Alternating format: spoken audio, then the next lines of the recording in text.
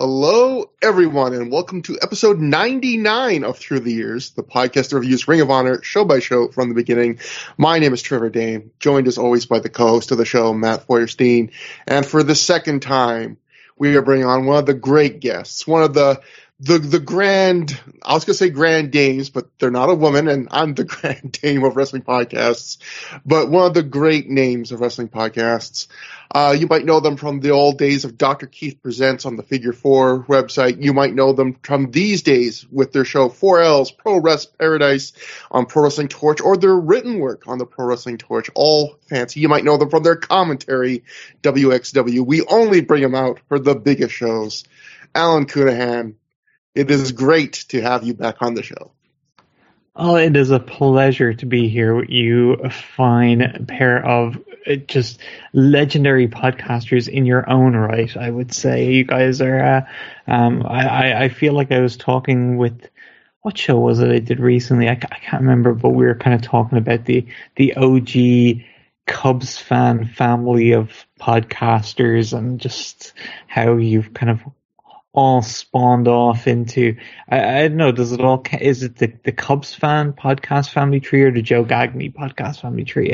It's hard to know, but maybe they're the parents, maybe they have different roles, and yeah, you guys do that family tree proud, and I'm happy to be somewhat connected as some kind of like a leaf that's fallen off it in some way, I don't know, but yeah, it's always great to talk to you guys. We always have a blast whenever we get to chat. Trevor, talked to you very recently on my show. Matt, talked to you a couple of months back. We talked about the history of the Hammerstein Ballroom. That was a really enjoyable show to do. And of course, you guys have even engaged in some Christmas party antics with me. An appearance at the Dr. Keith Christmas Mansion, the end of 2020? I think maybe near 2021, one or the other. We ambushed Justin Shapiro, as we like to do.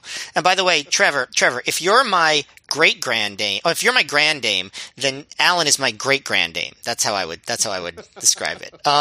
But yes, I guess it is like the Cubs fan / Joe Gagne podcast family tree. And I mean, I appreciate the positive spin you put on it. And thank you. There's another side to say, we're still doing this and we're like in our late 30s, but hey, you know what? Why the hell not?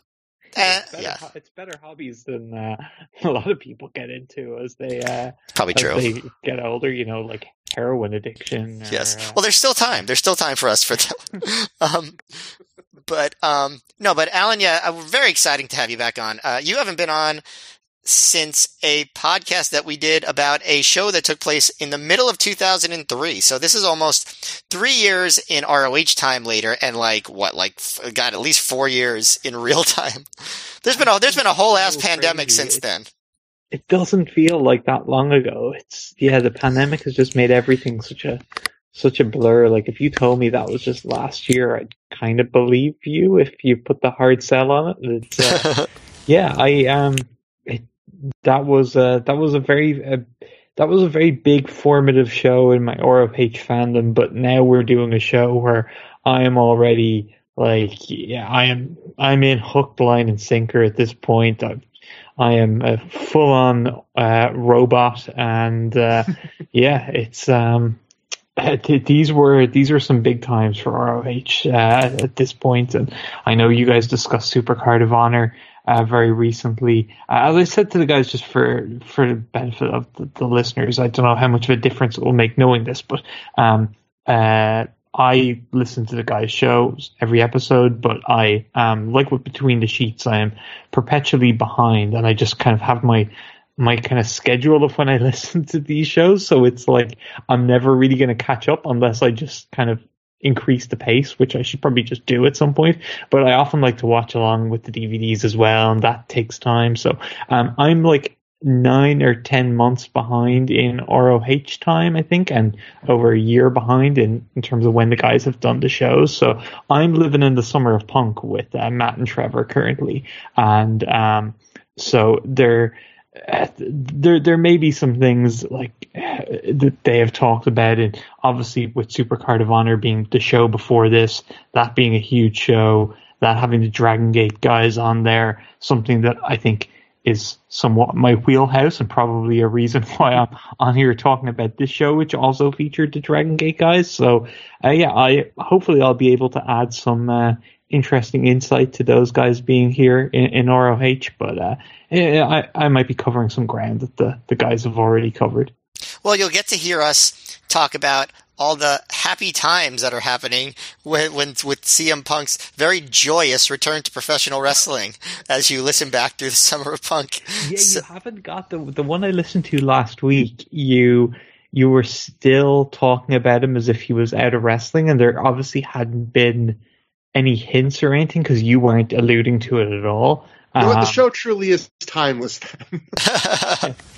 It's worked out well, but that was Sign of Dishonor was the last the Shane Hagedorn contract show, which is what I always remember. I always remember that show for Shane Hagedorn getting the contract signed on his back, which obviously you mentioned, and then I was very disappointed that you guys didn't mention the other thing I always remember that show for, although you kind of hit the general tone of this issue with talking about CM Punk needing someone to put a tie on for him because his suit was too big.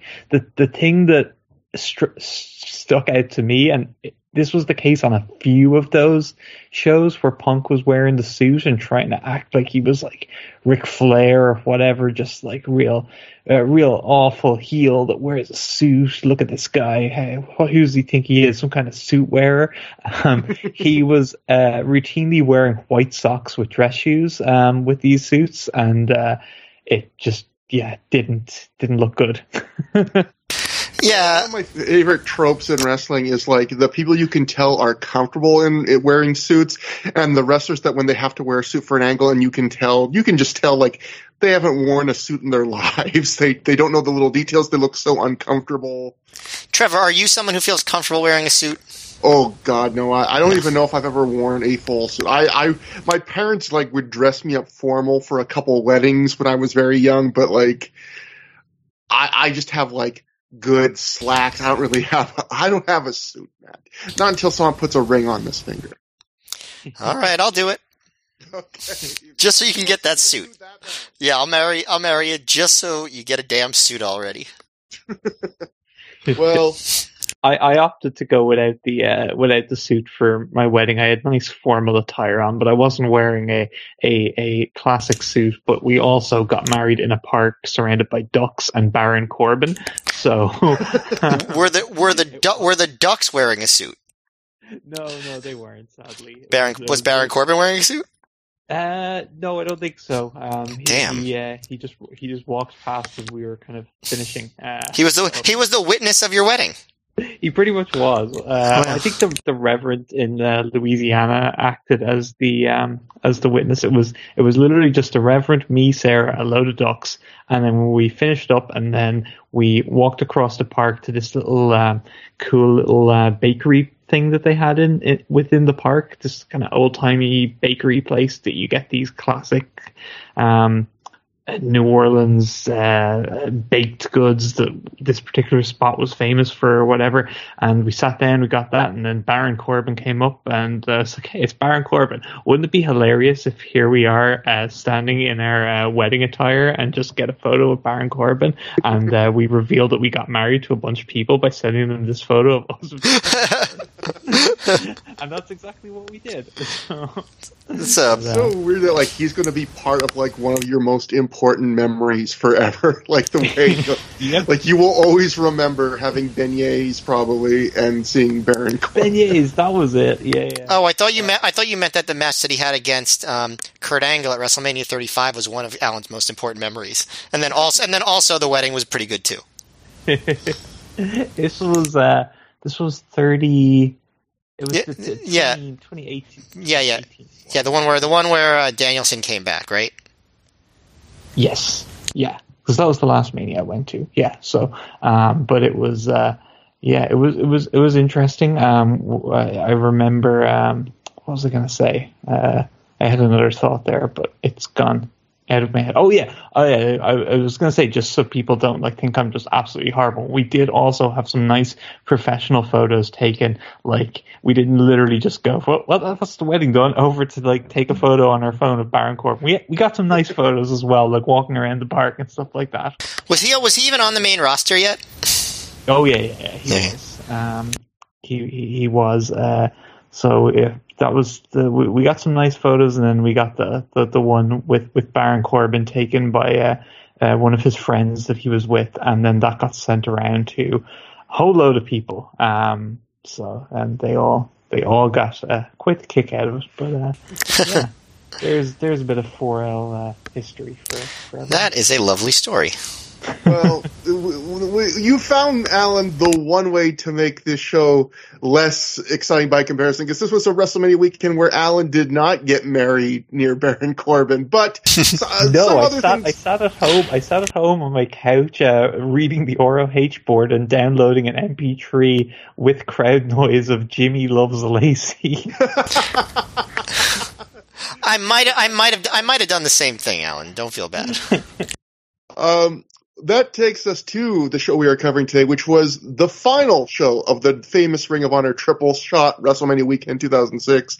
Better Than Our Best took place April 1st, April Fool's Day 2006, at the Frontier Fieldhouse in Chicago Ridge, Illinois, in front of a reported record-breaking crowd for Ring of Honor of 1,700 fans. The Pro Wrestling Torch said that this April 1st event in Chicago had the highest advance ticket sales of any Ring of Honor event ever. So not just good walk up. And as we talked about on the last show, Kerry Silkin's on the record as saying that these two shows in Chicago were the only time in his tenure owning Ring of Honor that Ring of Honor came out ahead on a profit just from the live event.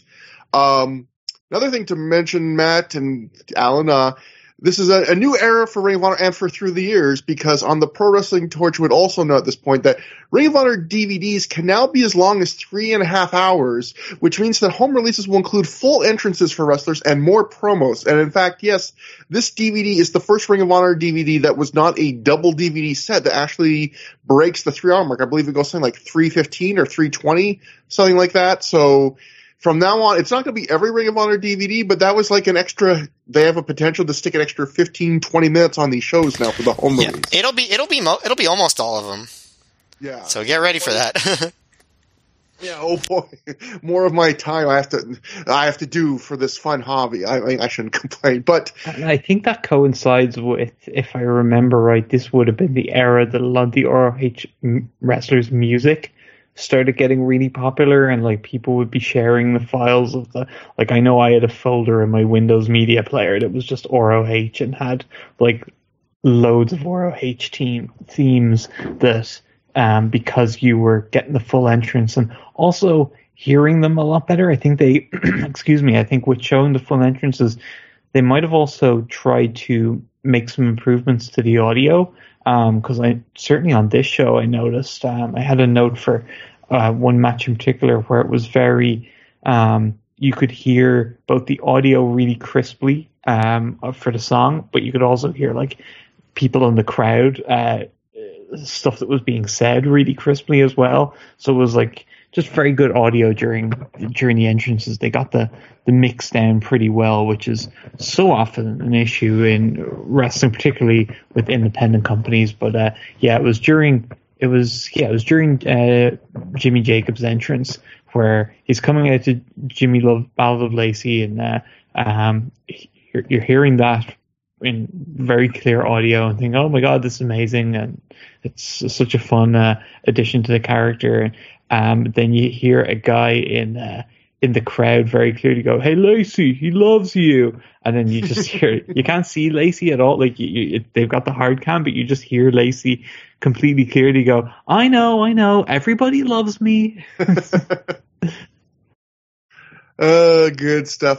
It wasn't all happy though, because actually one of the big stories of this weekend turned out that people maybe don't remember turned out to be injuries, and we covered a couple of them as they happened on the previous show. Obviously, the big famous one was Matt Seidel's nose breaking, just exploding, in which we will see a repeat of in a different stablemate on this show. But rather than just go through them show by show, so many of them happened that they got kind of like a separate write-up in the Observer, and we might as well get them all out of the way here. Although I'm sure we'll still talk about Aries' injury in that match because it's another bad nose break. But Dave Meltzer wrote in the Observer, this is just like a recap of injuries that happened during the triple shot. Most of it happened on this night. So here's Dave writing it. Homicide went to the hospital and needed stitches to close his cut from the street fight match with Cabana. Austin Aries suffered a broken nose on the April 1st show. Samoa Joe suffered a shoulder injury on the April 1st show. Allison Danger got a black eye.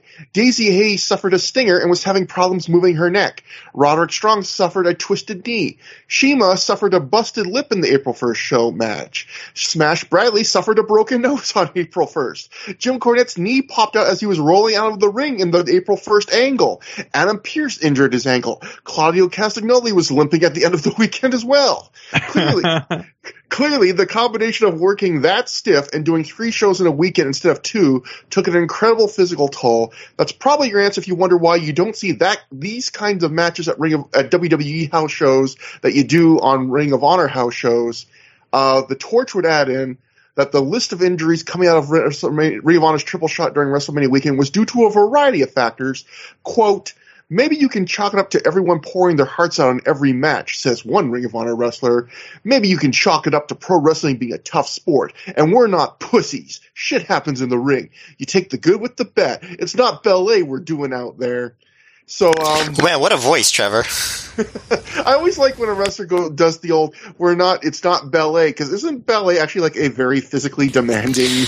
Yeah, I mean, I saw Black Swan, looked pretty fucking intense to me. Was that Adam Pearce or Ace Steel? Yes, the voice exactly. I think there's always a good outside shot of knowing Wade's interviews, who he's talked to, of Austin. I could see Austin Aries saying that's not ballet out here. Yeah. Minnesota. I wonder if that article that you just read explains AEW in 2022. Well, if AEW, only do, I mean, that was the thing, wasn't it? Was everyone was saying, Wade talking to people from Minnesota? Sorry. But no, I was gonna say, that was the big thing. People were saying, we're gonna see this great experiment when AEW comes of like, do injuries happen less when wrestlers work 1 day a week? And I think we've seen that, it kind of doesn't matter. I don't think, like, wrestlers are gonna get hurt. Right, because you get hurt during like an incident where an injury happens, and like that could happen just doing something once. Yeah, especially with like black eyes and broken noses and all that. I don't think that was down to like the toll of the weekend. His eye finally, the eye finally had enough, or the nose had finally had enough and just broke. It had just taken so much punishment. Jim Cornette having a bum knee like give out on him when he like rolls into a ring, isn't necessarily like the wear and tear of a hectic schedule. Like, you're absolutely right, but still, I don't think I can remember like a rundown of injuries that's ever happened on a show we've covered, at least that they've been publicly disclosed. Like, even just the obvious, I mean, we're leaving out, obviously, like we mentioned earlier, the Matt Sydal thing, but even, obviously, the very famous 2 days earlier, BJ Whitmer breaking his ankle and Jimmy Jacobs nearly dying. I mean, this was a crazy, crazy weekend for injuries. But moving on, I'm just scrolling back down my notes. Okay, here's a funny. I got a couple funny notes before we get to the show. This is one I just really enjoy. This is the Observer. Billy Corgan of the Smashing Pumpkins and Johnny Fairplay both attended the April 1st Ring of Honor show in Chicago. Corgan was a big ECW fan in its day. Fairplay tried to get backstage, but Samoa Joe made sure it didn't happen. Fairplay was at the WrestleMania party and is trying to sell people on the idea of him managing The Miz. I like the idea of Samoa Joe just being like, Johnny, you can't come back here. No, you're not one of the guys, Johnny. Corgan, he can show up, but you buy a ticket, Johnny. But The Observer also noted, this is something to remember too, because sometimes I kind of forget the schedules of these old shows, that this Ring of Honor show went head to head with the WWE Hall of Fame ceremony. And, this was during the era where they were just starting to become a tradition. They weren't becoming the giant, lavishly produced things they would eventually become. But this was a fairly big Hall of Fame ceremony. This was the one where it was Bret Hart and the posthumous tribute to Eddie Guerrero. So, I mean, that's a fairly big competition, I would say, to like Bret Hart back in a WWE context. You kind of forget that this was going head to head with that. And it was the night that he did his Hall of Fame acceptance where he wasn't ran over by a crazy person. And then, this, as a whole, this was, again, this could be something you guys discussed, but this was the first really big WrestleMania weekend. Yeah, I mean, it was the thing that literally started that tradition. Even though ROH had done it, done that one show in 2004. This was the one where it was so like buzzworthy and successful that everyone was like, okay, let's have a bunch of shows on WrestleMania weekend. And the other thing that we mentioned was this is the last WrestleMania to ever take place in a regular-sized arena. So every year afterwards, there are just tons of people coming from all over because they were filling giant stadiums.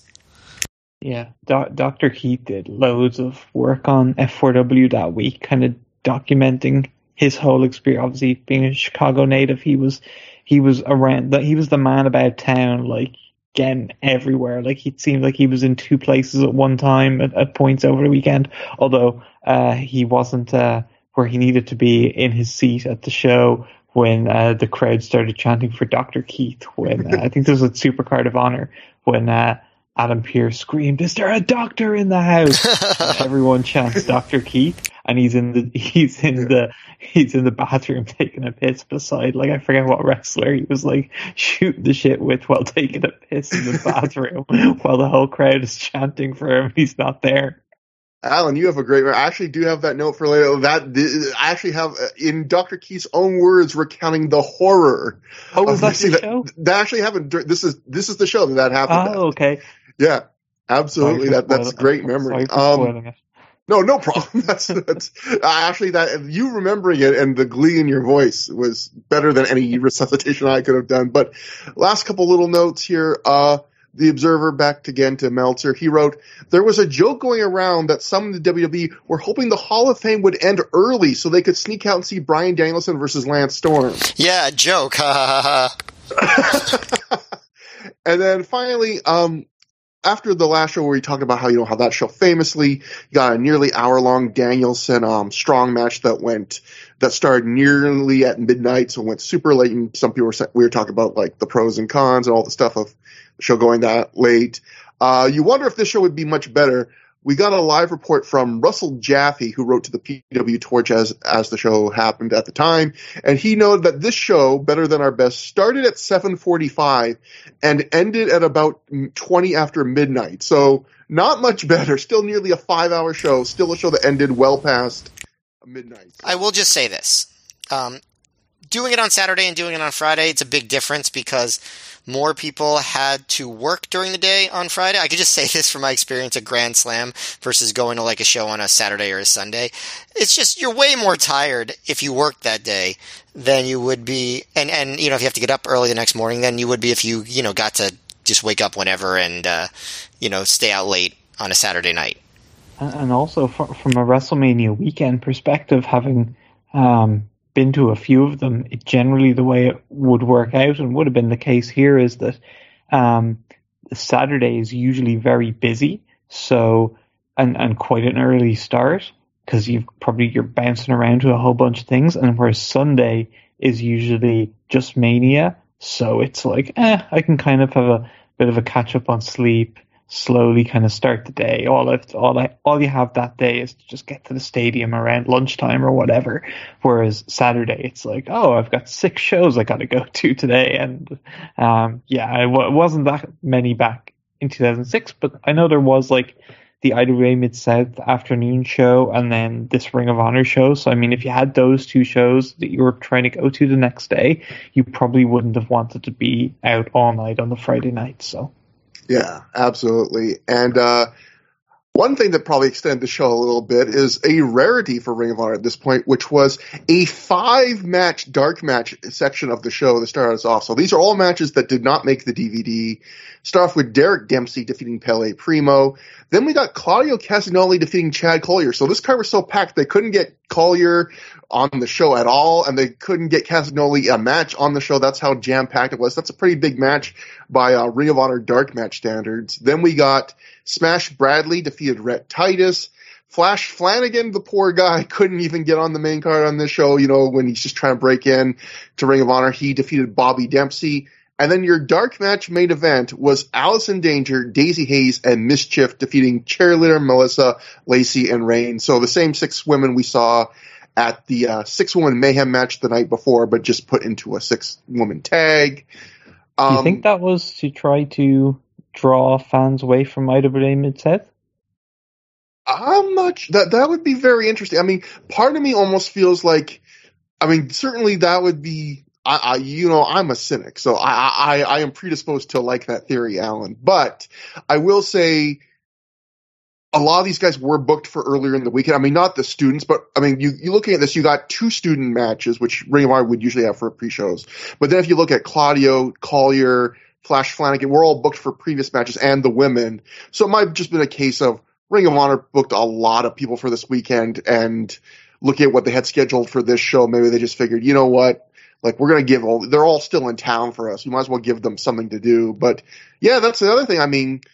I don't know when the IWA Mid-South show ended, but there was a lot of fans left IWA Mid-South early to get to ROH for I would assume the start of the main show, but there was definitely tales of people darting out of that building during I can't remember which was the top 2 matches were Low Key versus Necro Butcher and Hero versus Milano Collection AT. I'm almost positive that the Milano match went last. Almost positive. That went last. I think a lot of people darted out of the building, or were getting literally hit the car running, getting ready to go, and then just raced across to the Frontier Fieldhouse.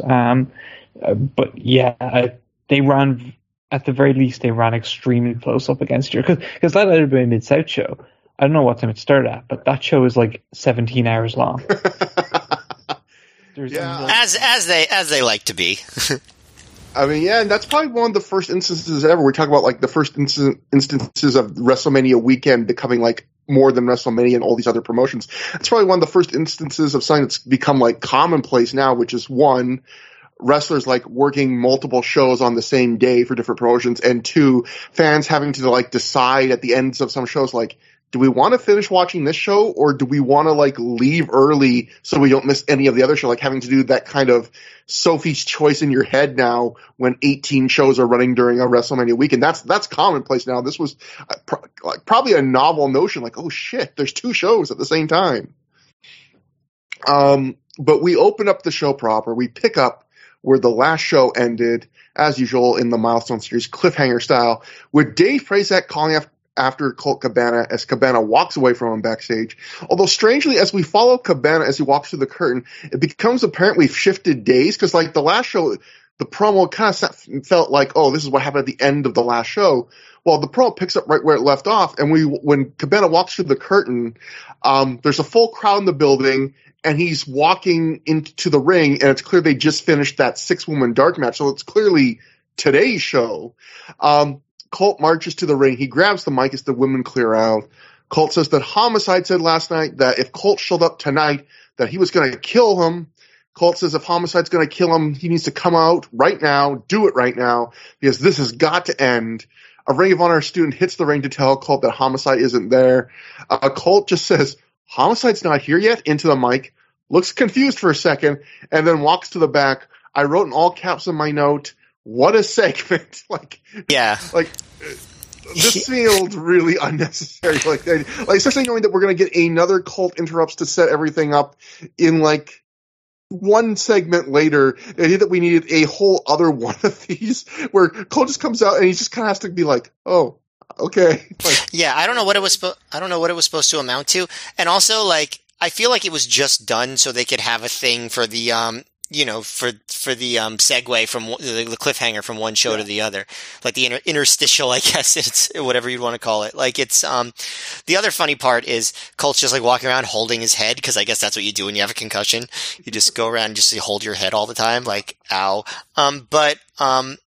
Yeah, so Alan, like, I know you said you haven't really been watching the recent shows, recently, but, one of the things I've been saying is, like, on the last show, it just felt like one brawl between these two too many, where it's just like, all right, let's just get to the freaking match already.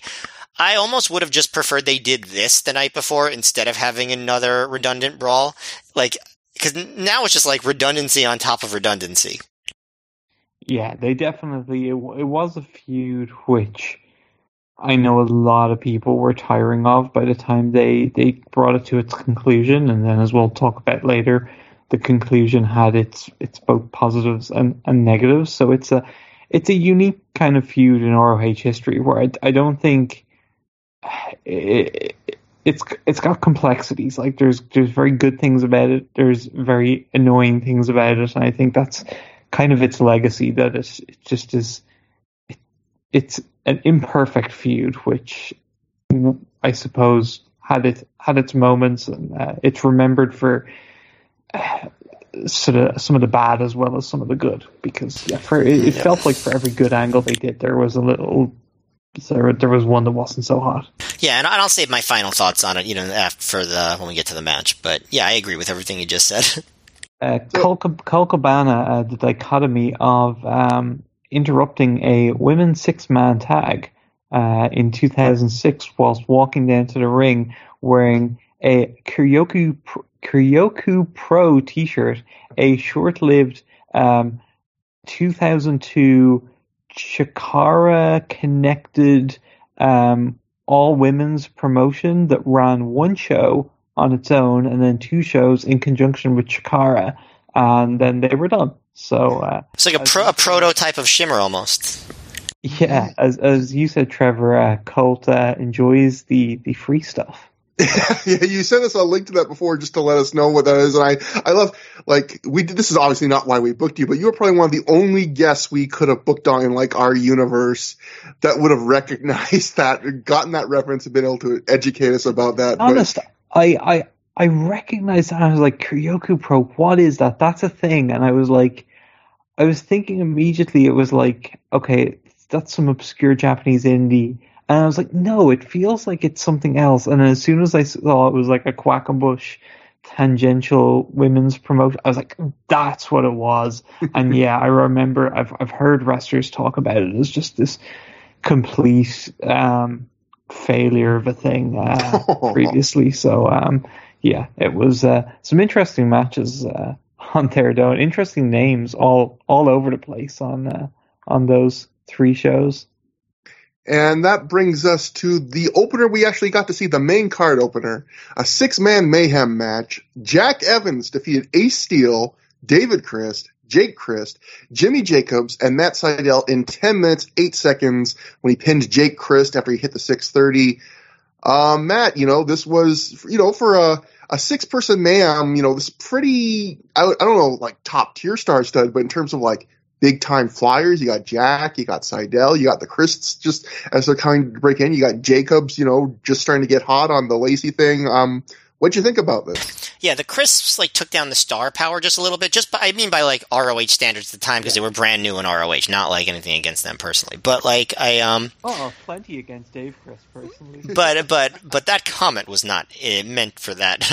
It was just, but yeah, this was a very, if you notice, besides Jack Evans, this was a pretty IWA Mid-South centric match in terms of the people that were featured. These were all people that made a lot of their marks early on in IWA Mid-South.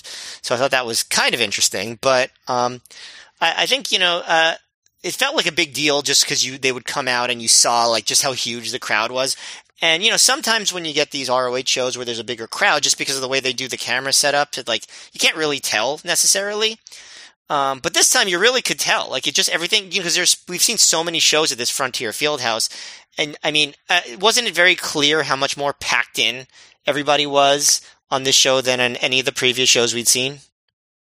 Yeah, I think so. And I was going to say to you guys, I also like watching this. Sometimes when you see shows where they have big crowds, when they're piggybacking off of other big events, you think, a lot of those fans might be like more casual fans that don't follow the product, but they're just there because there's more wrestling to see. But like this really felt like one of the loudest and like crowds in Ring of Honor, not just one of the biggest, and also like. It didn't feel like a crowd where only the first few rows knew everyone. Like just from the reactions, it felt like this was a crowd where like a lot of the fans, were up to date and knew what was good and like the gimmicks and were excited for certain. It wasn't like they were just dead silent for a lot of stuff. They were invested and they were anticipating the different scheduled matches. So yeah, I agree with you. The other thing, Alan already mentioned the cute moment during Jimmy Jacobs' entrance with Lacey and saying everyone loves her. And the other thing that I noticed was Seidel during his entrance. He looks in the camera and he goes, "A broken nose isn't going to stop me." And it just made me think, man, I really wish that Seidel they gave him one of those like nose guards, like the kind of the Undertaker wore after Yokozuna, or was it Mabel? One of them sat on his face, and then where Virgil wore it at WrestleMania 8 after Sid Justice punched in his face. And Virgil gave that classic promo at WrestleMania where he said, "My nose is going to be protected, but who in the world is going to protect your nose?" So I would have liked Matt Seidel to have one of those. And he could have actually said that exact line. That would have been really exciting for me. It would have been in keeping with Matt Seidel's level of babyface trash talk, which is always elite. Always Virgil inspired. But yeah, as far as the match, it was messy because all these 6-man mayhems are, but the crowd was so hot for it. And like you said, the star power was above average and it was so fast paced and fun.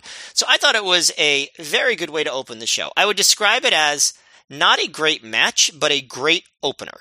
Like, they just had like so much fun stuff. There's like cute little thing at the beginning with Evans and Seidel.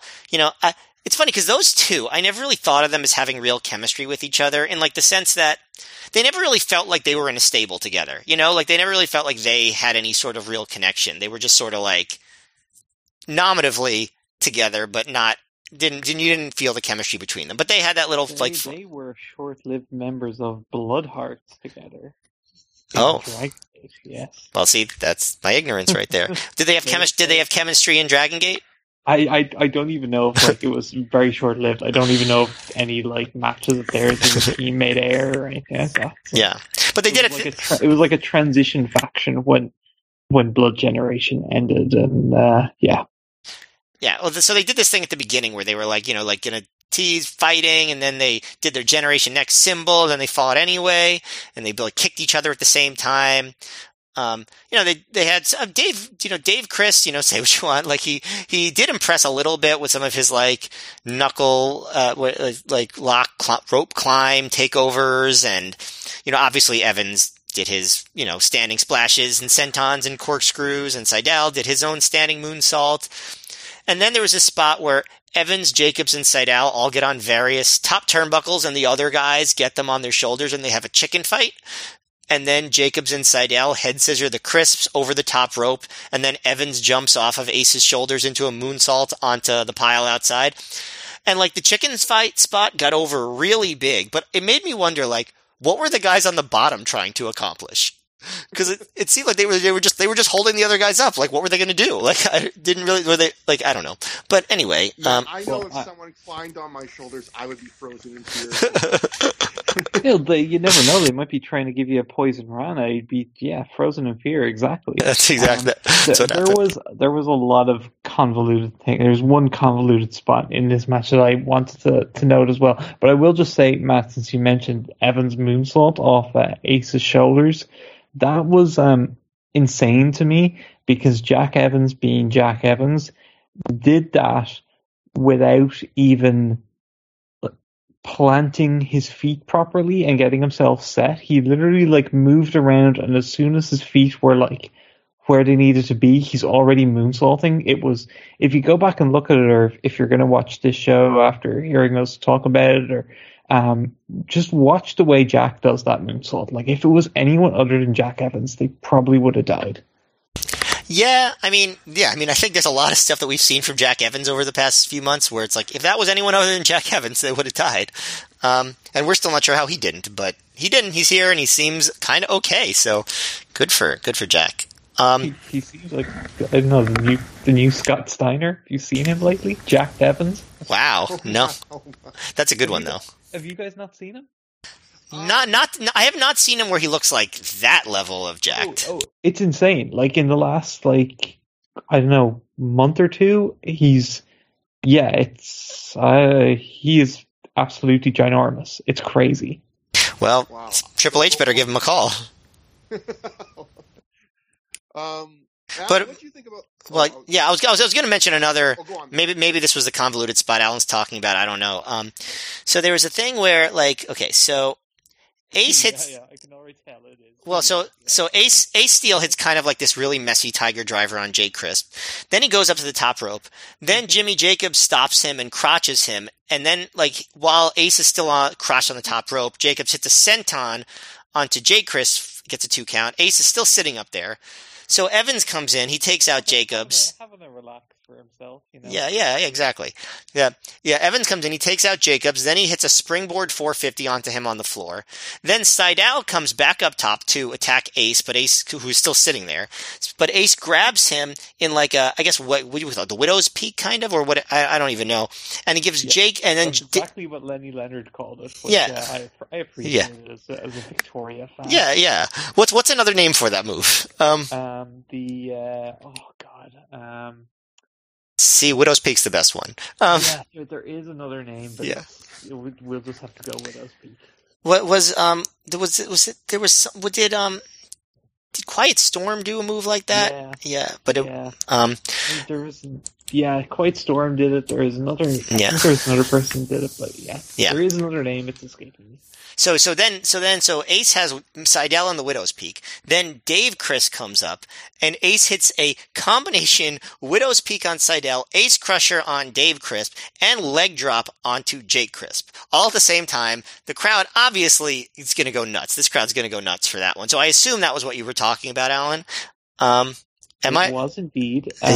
The most eye-rolly, convoluted setup to a spot that I was groaning and be like, oh, this is terrible, which turned into, when it actually was executed and landed, me going, that was the best spot I've ever seen. That was amazing. But, oh my God. Yeah, I think that's what you get from these matches. It's like that kind of stuff. Satisfying it was when I realized he landed the leg drop, and it was a damn fine leg drop as well, to be credit to Ace.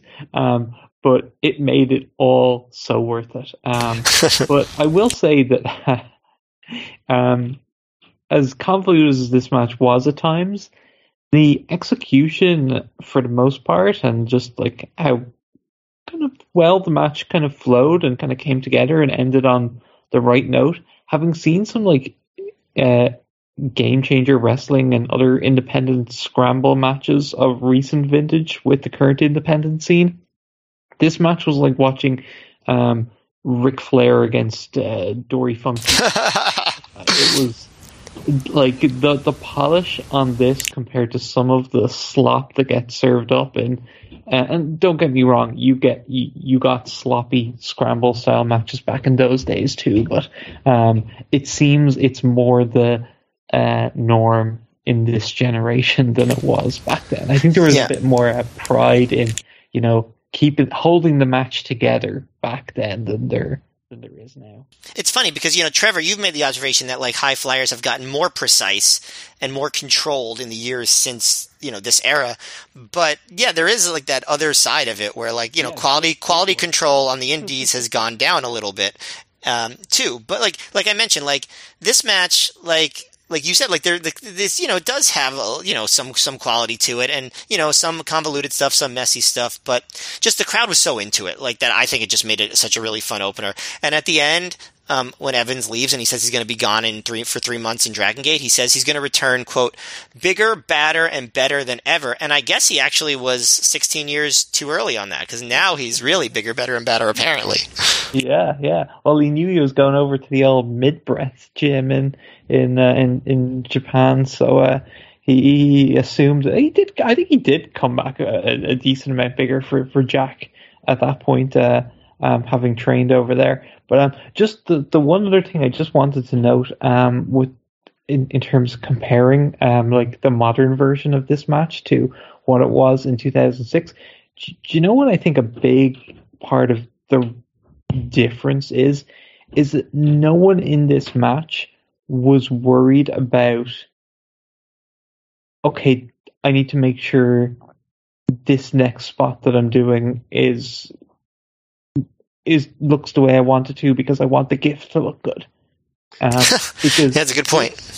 Gifts weren't a thing back then, so their only concern was just the match holistically kind of coming together and being a good match for the fans in the crowd and the fans watching at home. Whereas I think a lot of really young wrestlers on the indies aren't actually approaching their matches holistically and are just approaching each spot and being like, okay, this is my chance for this gift. This is my chance for this gift. And it's just a whole load of things just sellotaped together. Yeah, I that is an excellent point. That's a point I was going to make about when you were talking about that. That's what came to mind is the idea that, yeah, I feel like the big difference between like the scrambles today and the scrambles back then, not to sound like a grumpy old man, is just that scrambles back in this time, like there was big spots, but it was much more just about pace and like, can you keep it up the whole way and get everyone involved and just, bang, bang, bang, bang with maybe a couple like over the top kind of really you build to like really crazy choreographed spots. Like in this match, you would like, you guys have already mentioned the 3-way like chicken fight and then the big Ace Steel hits 18 moves on 18 guys at the same time spot. And where now it feels like, and back then, those were like the cherries on top of like this crazy fast-paced match. Now it feels like scrambles today, those big set piece kind of choreographed spots are the whole point of the match. Like that, like you were saying, Alan, like because they're so gifable and that's what people are thinking about. Those are the things that are going to get me attention. It's like those are the only things the wrestlers really sometimes focus on in those matches. And also they've become even more convoluted because like, well, how do we one up these kind of spots that have been done for decades? So now they're getting to the point where like some of these spots sometimes take like, it feels like it takes like 45 seconds to set up one spot. And, people will talk about their opponents have to just stand there and wait around for it to happen. I mean, there was a very recent one where people complained about that and they're getting more and more like intricate. Like, it's just this idea of how do we create rather than like 10 minutes of action that just blows your mind from bell to bell. It's like, how do we create one spot that's just going to get shared on social media? But Alan, did you have any other thoughts about the match? I mean, you already shared some, but it was kind of more conversational. So was there anything else about this match you wanted to mention? Not a huge amount about the match itself. I thought it was a good performance for Jack kind of to send him off to Japan. I thought not just getting the win, but he just looked very good in general throughout the match. I think for Jimmy, it was probably a match where, he had the one spot right at the end, character-wise, where he got to get over that, like, someone went after Lacey and he just flipped his lid. So that was, like, the one kind of character thing he got to do. But as a whole, this wasn't probably as much serving his new character and storyline as some other stuff he would do after this. And the match that he had the night before. I know you haven't seen that, but that was a lot about his Supercard of Honor match again. I know it was BJ 2 nights before. Well, he was placed in because BJ hurt his ankle, so he was placed into a 3-way with Joe and Christopher Daniels. So he got to do a lot of character work in that match. Okay, and something that hit me watching this is particularly kind of like having watched the 2005 shows recently that you guys have been covering. It's like, I could be wrong, but is Jimmy Jacobs the first? Because the fans of like obviously the 90s, the ECW fans of early 2000s weren't exactly like a baby face or a character wasn't going to become popular by like expressing their feelings, and it was more of a, like there was more of a macho kind of thing to who would get over as baby faces and whatnot, like kind of going all the way back to like your Tommy Dreamer pile driving Beulah and ECW and doing the pose and the crowd just going crazy. So it was like you had that era of angry young men seeing a certain thing for what they wanted in their characters that would be over with them. And Jimmy Jacobs, emo guy that writes songs about his the girl he really wants to just cuddle with, is like probably one of the first instances I can think of as a completely different style of non-macho character getting over to a hardcore wrestling crowd. Am I forgetting some other examples, or does that feel, because like nowadays, like that's not specifically characters like that, but I mean, like, you, for probably the last 10 years, we've had all kinds of different characters displaying all kinds of different personalities and emotions and quirks that would get over with the modern fans, and like kind of your more like grr, rah rah macho guy would be less likely to get over. So yeah, I feel like probably goes without saying Jimmy Jacobs in this character was a bit of a trendsetter. Yeah, well, it's interesting because like at the beginning of that character, there's a little bit more of a darker side to it, a little more like he felt like, you know, this like creepy stalker element, at least with modern eyes, you know, like because he made a video before he made the music video. There was another video that he made on his own that they included on a DVD where he like has, you know, he has like pictures with Lacey and he's like, you know, just being like really creepy. And I remember watching it being like, only wrestling fans would take this character and like think of him as a sympathetic babyface. I think as things have gone on, his performance has made him more sympathetic and a little bit less creepy. So I think it, you know, kind of works.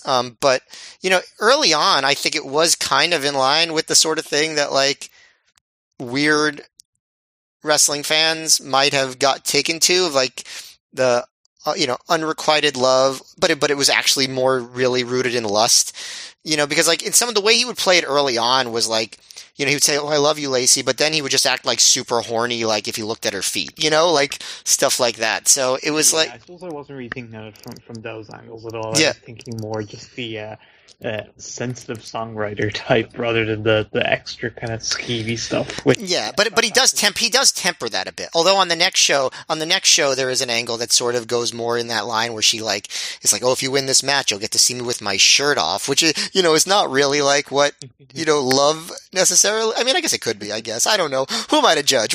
I should probably just stop talking now. But you get what I'm saying. I do feel that like if you put this Jimmy Jacobs character in like 1996 ECW Arena or a 2001 CZW show or even a 2003 ROH show, like I feel like he'd probably get booed out of the building and had all manner of horrible stuff yelled at him by guys in the crowd. Not that these crowds were above yelling all kinds of horrible stuff at wrestlers, but yes, I get your point, and I think that the way his character evolves, even already is by this point, I think kind of speaks to what you're saying.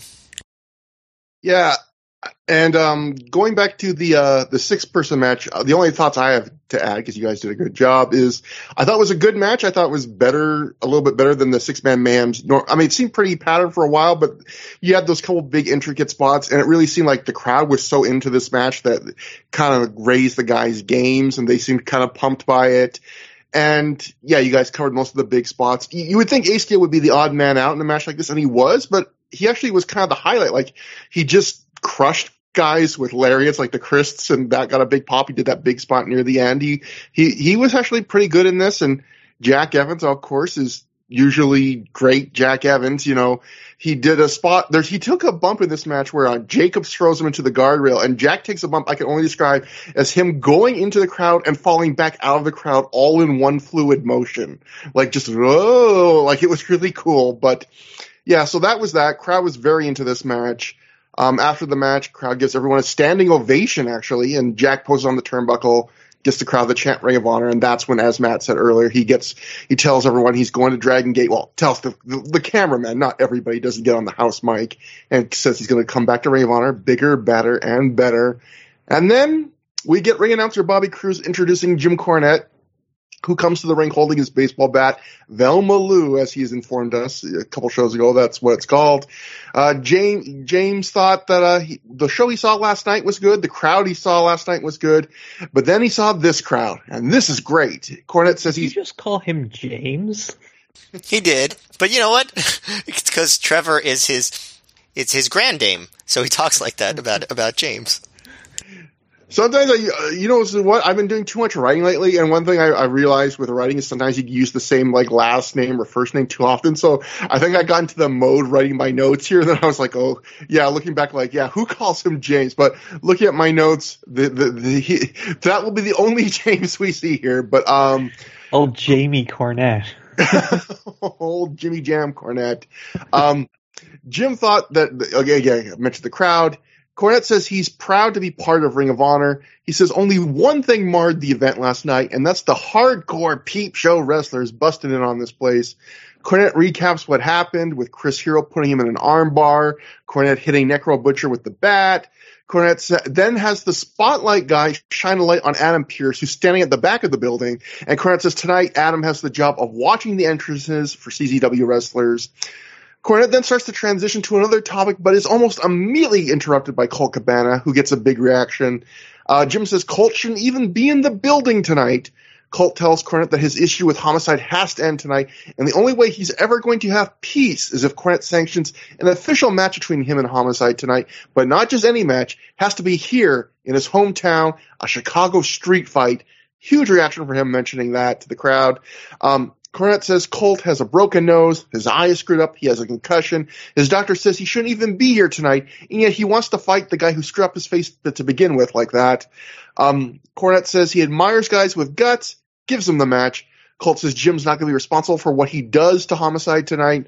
Colt leaves, and then Cornette goes back to his last piece of business, saying he needs to call a young man out to the ring, Delirious. Another big pop. I thought he was a young lizard.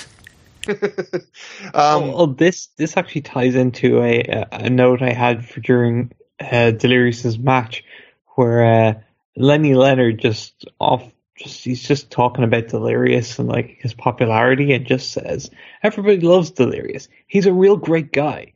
It's like, a real great guy, and he's called a young man and a great guy, all in like the same segment. Isn't he like some kind of lizard creature that can't communicate with people, that's just running around like a maniac? No, he's just a solid dude. That's his gimmick. Yeah, I love this idea. Like, yeah, I wrote that in my notes too. Like this idea, like that threw me off so much. Like Leonard, like he acted almost like, you hang backstage with Delirious, and he's just a great guy. Where it's, like he didn't say the hang backstage part, but he really acted like that was the vibe. Yeah. And it's like in storyline right now, he doesn't speak English, like or any language that can be understood by human beings. Like he's a visceral wild lizard. So, anyway, Delirious was very over at this time, so he gets a big pop when he comes out. He even gets a few streamers once he hits the ring, which is funny that some fans who were probably holding those streamers for other things were like, I can't wait. I've got to throw him for Delirious in one of these early segments. Delirious walks in circles around Cornette, streamer in his mouth, other streamers getting tangled around him and Cornette. Eventually, he does stop. Cornette puts over Delirious, but tells him he's forgetting only one component of wrestling, and that's he's forgetting to win. He says, you've won some tag matches, but you've never won a singles match here in Ring of Honor. Jim says he wants to give the people what they want. They want to see Delirious, but Jim thinks for Delirious to go to the next level, he needs to have something on the line. He's giving him the chance right now to challenge anyone on the Ring of Honor roster for a match right here, right now, but if he doesn't beat them, he's off the Ring of Honor roster altogether. Cornette then hands Delirious the mic, and after a bunch of classic Delirious mumbling and gibberish that you can't understand, he does the Julius Smokes blah blah, and then says Ricky Reyes. Cornette asks Delirious if he wants Ricky Reyes, the guy with the dragon sleeper no one has broken out of. Delirious responds yes in his own Delirious way, and so Cornette introduces Ricky Reyes. That brings us to... Wait. Got to comment one thing on the promo. I haven't been so high on Cornette's promos lately, but this kept the the weird, like, CZW, like, tonally off aspects of his promo to a minimum. And he says something so cutely folksy and charming and grandma-like that I couldn't help but love it. It's when Delirious comes out and he starts walking in circles around Cornette, and Cornette says, "If you don't slow down, you're going to turn into butter." And I was like, what a great grandma line by Jim Cornette. Aw, just warmed my heart. It's weird though, like just thinking like you could use that in any situation. Like you just see a guy run, like I want to see someone running down the street. I'm just going to yell at them, "You're going to turn into butter if you keep running." Like, well, the idea is that he's going in circles and like whipping and churning, and Okay, I'll have to go to like a carousel at a playground then. A carousel that's going way too fast. You mess up the brakes or something, and you make the setting, you sabotage the setting just so you could use that line, and then you go to jail, and it becomes an international scandal of a guy who messed with a children's ride just so he could say a folksy line. The Homer Simpson running around on the ground. Yes. Gimmick, that might be the best way to turn into butter. That's right. So that actually brings us to Delirious defeating Ricky Reyes with Julius Smokes in his corner via submission. 6 minutes, 19 seconds, 619. Booyaka. When he made him tap out to the Cobra Clutch. Alan, I know you haven't been following, obviously you have your memory, but the recent Ring of Honor, but this was, Delirious was just starting to gain steam, and this was his first big singles win, and like he would start getting pushed more from here on out. But what did you think about this match? Obviously not that meaty of a match, but a moment for Delirious. Yeah, it absolutely was, and Delirious was getting super popular at this point. You guys mentioned on the show, I listened to from 05 recently that like it was kind of, I forget what match it was. I think it was one of the tags with I can't remember exactly. Shelley against Generation Next? Yeah, it was that one, exactly. And you talked about how it might be like peak entertainment Delirious, but I think peak kind of popularity and push Delirious was starting here and would come over the next few months. And I think his ultimate peak comes later in the year when he gets to go kind of head on with Danielson in a big elimination match I think they have towards the end of the year. So he was doing real well and gaining a groundswell of support, super over babyface, and a good entertaining wrestler who had a good entertaining simple wrestling match with a simple story and a hot crowd that were invested in, and it didn't overstay its welcome, and I have absolutely nothing bad to say about this match whatsoever. Ricky Reyes did a solid professional job, and it's like sometimes like the joke of two professionals having a professional match is used as a kind of tongue-in-cheek way of this. It was actually kind of like nothing to write home about, but like when it is that in front of a crowd that are really appreciating it, it's very enjoyable to watch, and this was that. I do have a question for you guys. Having seen the recent shows, was this the first time Delirious used the Cobra stretch? In my memory, it was, and it was like his first time busting this out, and it leading to his first win, and then kind of becomes his big finisher from that point on.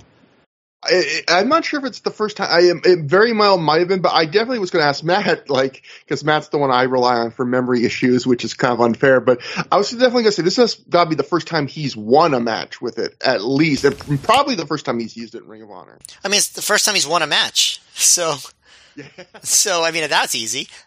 He also had never been, I don't think, on an ROH main show on the East Coast before, because I remember being like, oh, maybe so now I'll actually get to see Delirious live, and he was on the next show in Philly, and then then he gets some big matches on the East Coast. But I think this is not just a storyline where they're starting to push Delirious more. Like he actually gets used much more after this. Like so when you say he was getting popular, like only on these Midwest shows. He was not on any of the shows out east. That's wild. I didn't think of that. Yeah, I mean, unless he was on some pre-shows or some shows like a long time earlier, but definitely not during the time I'd been going. He hadn't been. And so, like, this was... Had Seidel done a lot of East Coast? Because you would have thought they'd have traveled together. Well, Seidel definitely started getting pushed first. So, yeah, Seidel started coming to the East Coast more like... I think around like Joe versus Kobashi time, you started seeing him out on the East Coast, and obviously then he would be in Steel Cage Warfare and teaming with AJ. So yeah, so he had already definitely over the past like 6 or 7 months prior been coming to the East Coast. I don't really super awkward when he sets out those drives and Delirious just sitting there on the side of the road. The car, like, sorry, buddy. I get maybe he drove with Daisy Hayes, although thinking back, I'm not sure if they brought Daisy out to the East Coast during this period either, actually. He might have been flown, to be honest. Yeah. At that point in time. Could have been. But now, now Delirious will start coming.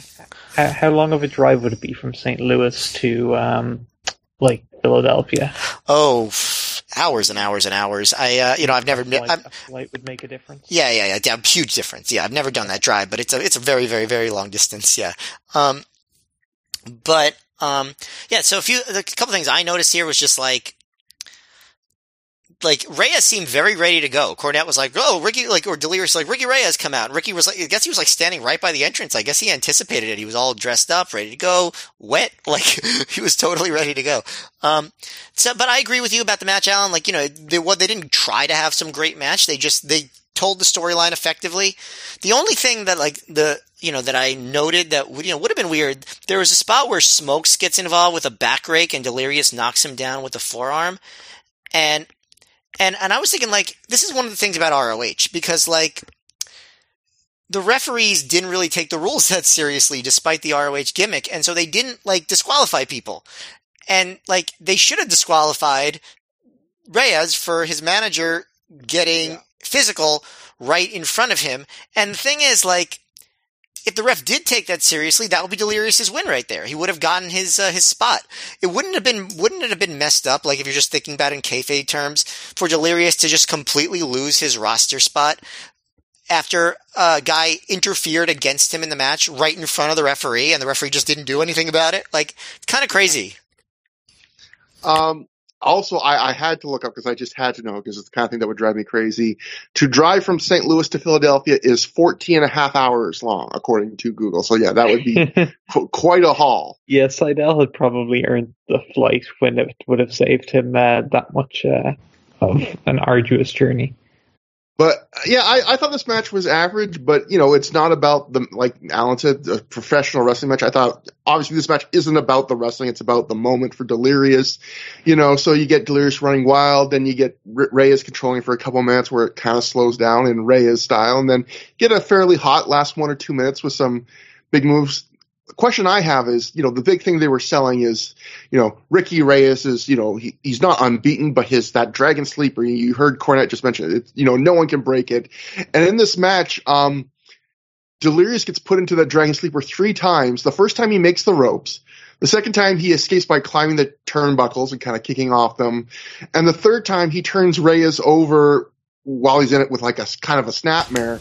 So, do any of those count as Delirious being the first to break the Dragon Sleeper in Ring of Honor? Because it'd be funny if that was the moment. One of those was the moment, like, because they were really building this up as like, oh, who can, Aries can't get out of it, but yet somehow Delirious gets put in it 3 times and survives every single time. Yeah, if I was more invested in the whole Reyes Dragon Sleeper thing, I would have been more annoyed by that, like the fact that they didn't just build up to one big moment where Delirious gets out of it, instead of just having him do it kind of like, not casually, but like not so dramatically a bunch of times.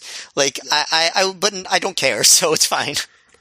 Yes, but anyway, big moment for Delirious, big win, and like you guys mentioned, this is kind of like a legit thing, not just a storyline, because Delirious is now in the time-honored Ring of Honor tradition of a lot of times Gabe will book people from the Midwest, and you kind of will only get booked for the Midwest shows until you really reach a certain level in his eye. And this is kind of Delirious getting the nod of like, okay, you're over enough.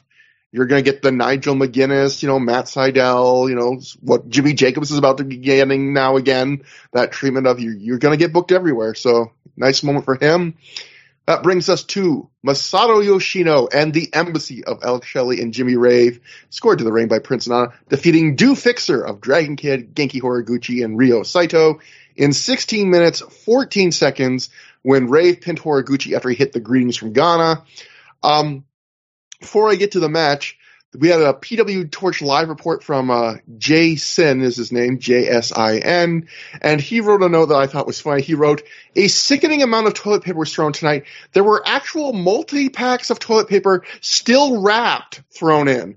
I'm just wondering what fans, like, the whole point of the throwing the toilet paper is the idea that, like, it's a play off the streamers. Yes, they are the anti-streamer, yes. Yeah. The idea of some fan, I just imagine, I didn't notice it watching it, but like the fan who brought like a 4-pack and didn't unwrap them, so it's just like a brick of toilet paper, like, yeah, this is what I'm, like, did they do that on purpose as a joke? Or did they just not get like, yeah, you just throw a crate of toilet paper in there, it doesn't matter. That's the point, isn't it? Like, some people are just not smart.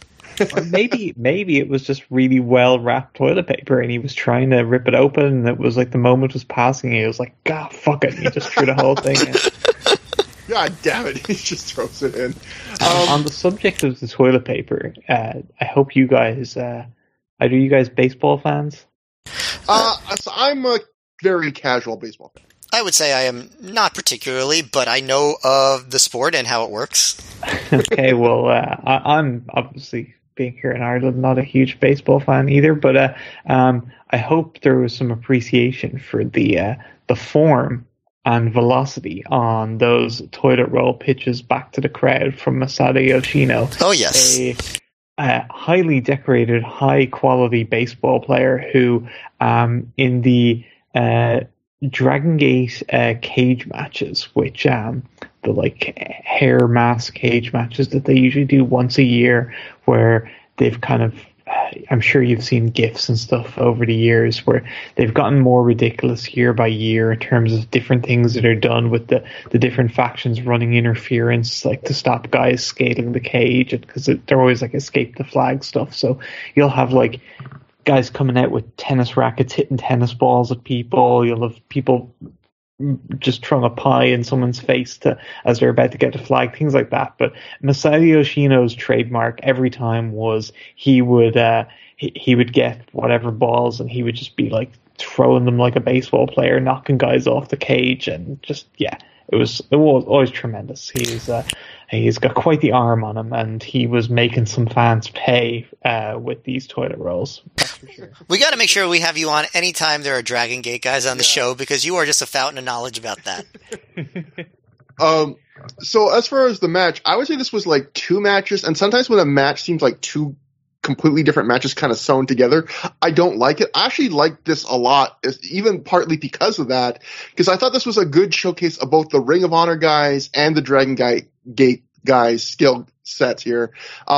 The first half to 2/3 of this match is much more, I would say, in the Rave Shelley wheelhouse, where it's decent level of action, but not quite a breakneck pace. You get a little bit of the healing, you get a tiny bit, just a little bit of the embassy goofiness that they're really good at, with like at one point, Shelley, needs to be consoled in his corner, get a hug. But then after Horiguchi makes a hot tag at one point after he sells for a while, we get the final few minutes, which basically try to replicate some of the vibes of the final few minutes of the previous night's famous Dragon Gate 6-man. And obviously this isn't going to be on that level, but I thought everyone did a really good job of hitting some of those same vibes, some of those same notes. Even Shelley and Rave, who were not Dragon Gate regulars, and they all had the crowd going nuts by the end. We also talked on the last show about how so many people hyped the character work of the Dragon Gate guys in the 6-man tag. And I think Matt and I found it a little overstated just because that match was so quick. You maybe didn't get to see quite as much of their charisma, although you did see some. I think this match is somewhat slower pace. Let them show off that charisma way more. Like, it's not even huge things. It's just they have a willingness for a place that, they've never been before except this weekend to, like, play along with what's happening. Like, Yoshino and Saito both work with the toilet paper. Like, they will throw it at each other during the match. Horiguchi, I think, gets to show off on this night even better than the night before. His ability to be a really good sympathetic babyface in peril. And even the stuff, again, they mentioned the night before about how, that match was all built around making Dragon Kid the star. I noticed that even more on this night, where I felt like you watch Dragon Kid's uses in this match, and it's really smart, where he only comes in these little bursts, but when he's in, it's almost always to do something really big and really crowd-pleasing. Like, he's like the perfect little pinch of spice on the meal, where he's not the bulk of the meal, but he's like the thing you remember from the meal. And the star of the show, And I would actually say Alex Shelley, I would end by saying, is the bulk of the meal. Like, he's not the star of the match. Dragon Gate and Dragon Kit and the Dragon Gate guys in general are the star. But I would say he's the MVP. Like, he holds a surprising amount of this match. Like, he wrestles a surprising amount of this. I would say he's like the glue that holds it together. If there was a Through the Years award, Matt, for like most underrated, if we just did awards for the first quarter of 2006, just like I think I said last year, if we did awards for the first quarter of 2005, I would have put Jack Evans at like number 3 for rest of the year. Like, if we did the quarterly awards for the first of the quarter of 2006, Alex Shelley would be in my most underrated because he'd get my vote hands down. He's, apart from the Danielson match, he's not being put in prominent positions, and he's not in these amazing match of the year contenders, but night in and night out, he is so good. He's so versatile. He can do the comedy. He can do the wrestling. He can be a stooge. He can have the big serious match. He can be flashy, but he also has the fundamentals. Like, I just feel like he is such a good utility guy at this point, and I really appreciate him in a match like this. So I thought this was a very good match, like a 3.5 to 3 3/4 star match. Really fun last few minutes, but I really enjoyed the whole thing. Matt, what'd you think about it? Yeah, I think I liked this match even more than you did. I think this was an easy 4-star match. Maybe more. I thought at least in terms of fun, it might be my match of the night. Like, I'm not saying it was like the best wrestling match of the night, but like, I might have enjoyed it as much as any match on this whole show. I agree with you. Shelley was the standout. I thought he was as good as any of the Dragon Gate guys. But, so like you said, this was like 2 separate matches. But I just sort of saw it as like a really good mix of the American style heel work and then that spectacular Dragon Gate, breakneck pace near the end. And I thought, Shelley and even Rave, really, held up their ends. They did some really cool impact spots, and obviously it was really fun to see Yoshino get to be like more overtly heelish in this match, teaming with the Embassy, because you saw a little flurries of that the night before, but really neither team the night before were like really heels, like even though Blood Generation was technically positioned that way, this time Yoshino kind of got to just enjoy being a heel. And obviously Dragon Kid and, Horiguchi are just like really great baby faces. So the early part of the match was so much fun with Shelley and Rave especially Shelley doing what they normally do. And then that last part of the match was just so exciting and fun. And I just think this match had, no filler. It was just fun the whole way. The crowd ate it up. Obviously it wasn't as spectacular or like revelatory as the quote real Dragon Gate 6-man, but oh my god, it was so much fun. I really like this a lot. It's one of my favorite ROH matches of 2006 so far. And Alan, I'm wondering what you think, especially because one, a ton about Dragon Gate, but two, like, one thing I really noticed watching this show, to tip my hand a tiny bit, is like, the Dragon Gate 6 on the last show, we covered it extensively, and obviously it's an amazing match. But one of the only negatives about that match is I feel like all on this triple shot, there was a lot of really good Dragon Gate matches, like of different kinds on this triple shot, and they all kind of get lost in the shadows. Like, no one talks about this match, or I think even the other match that's coming up later on the show, just because when you think Dragon Gate this weekend, you think of one match. But there was a lot of good stuff, I think, on these shows from them. Yeah, oh yeah. For me, like, so much of the stuff they did this weekend made a huge imprint on me, and that's why I became such a huge Dragon Gate fan after this. Like, I had already very much dipped my toes in the water and was becoming a big fan, but like, I just was off to the races after this point. And it was because I got so much more out of their performance that weekend, other than just the one big match. And with future WrestleMania weekends, it was always like I would look to see all the different matches that were made for the Dragon Gate guys, and I'd be circling them and be like, oh yeah, that looks amazing. And then it'd be like, I'd have my wish list on what I'd want when the talent would be announced. And so yeah,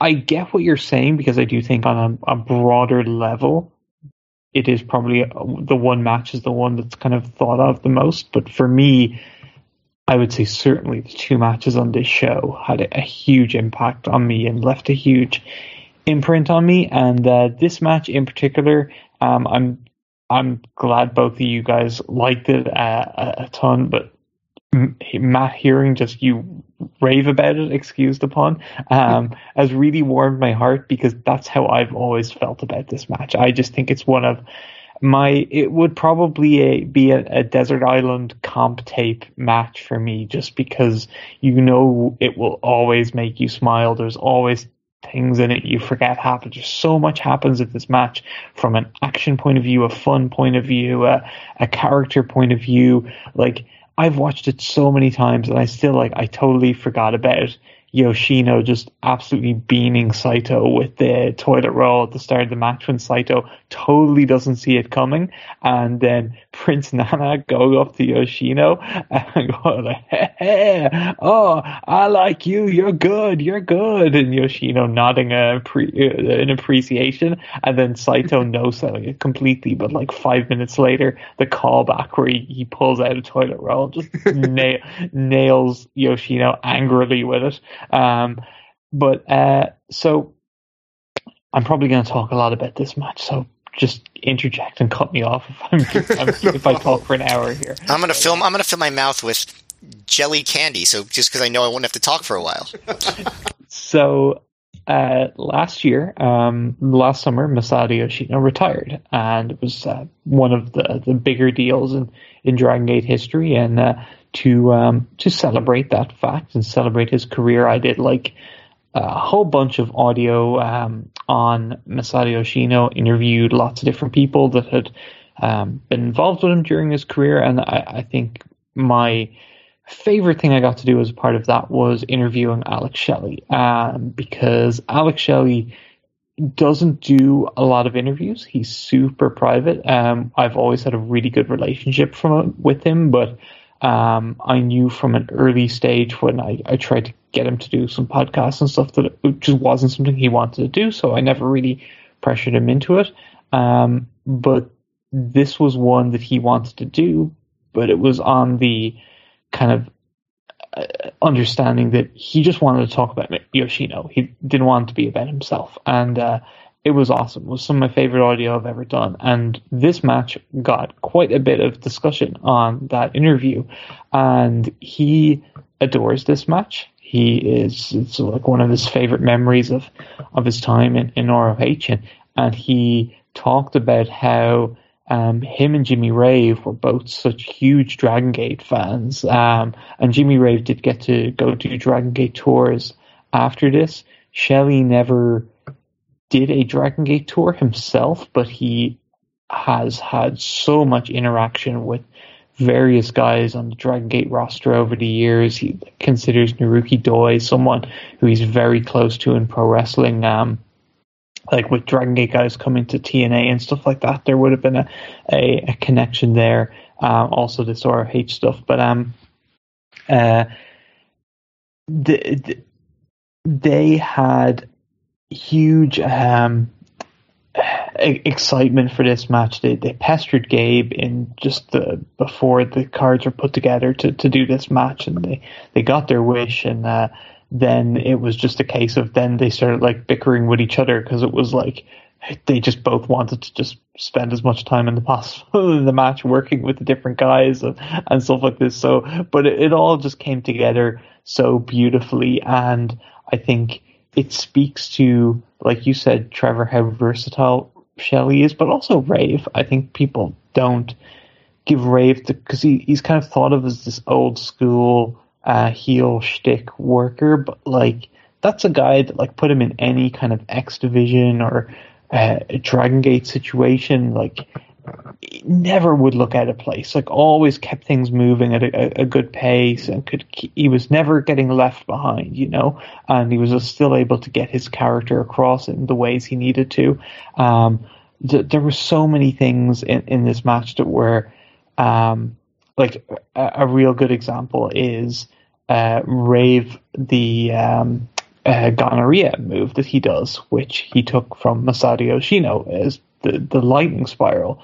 They made sure to do those two moves in sync with each other during this match, and then pointed at each other. It was great, cool moment. Shelley and Yoshino during the entrance, Shelley was Shelley was like really excited. You could see coming through the curtain, and he slaps Yoshino and like gets him to do the double blood generation pose with him, and Yoshino is all about that. And yeah, just the ability to blend their characters and what they were doing with the embassy into a Dragon Gate match. And this was like, if you think of a Dragon Gate match as being what you got the night before, okay, it's not necessarily that, but this is absolutely a Dragon Gate match on like fourth match in the show in a Cork and Hall. You know, it's not like the main event, but it's like your first match after intermission, or your or your last match going into intermission. It's absolutely a high level version of that kind of a match. This wouldn't have been out of place on a Dragon Gate Japan show whatsoever. Everyone looked awesome in it. The two fixer guys was great. Genki was tremendous. I loved him coming out with his "Please Call Me HAGE" sign. That was great. His little cowboy hat. How can you not love that? And Dragon Kid, like you said, he was off the charts. They really utilized him so well over the course of that weekend, and as kind of almost like the mascot of Dragon Gate, so to speak, in terms of like, for you know, like at that time, like, you know, he's got the Ultimo style mask. He is Dragon Kid. The promotion is Dragon Gate. It's right there in the name. So he's kind of symbolic of the promotion, and they let that symbol shine with how they used him over the course of that week. But yeah, just really good stuff.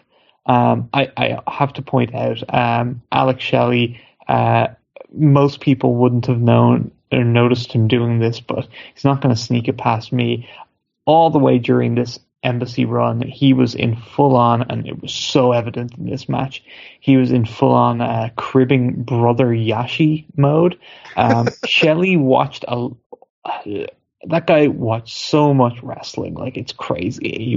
He was a DVD VR poster under a different name, and he'd be downloading all the Japanese wrestling stuff, and he was watching a ton of All Japan, and super into Brother Yashi, and like all his like little taunts and his trash talk, all Brother Yashi stuff. Like just the way he comes out during his entrance, where just like so many little Brother Yashi things he's doing. But also he's just way better as a wrestler than Brother Yashi, and I love Brother Yashi, so it kind of it works well. But that was the thing about Shelley, is he'd crib things from so many different wrestlers that like he would watch stuff of, but he was so naturally talented, gifted himself, that he would never make stuff look he would never do anything and it would never look like a second rate.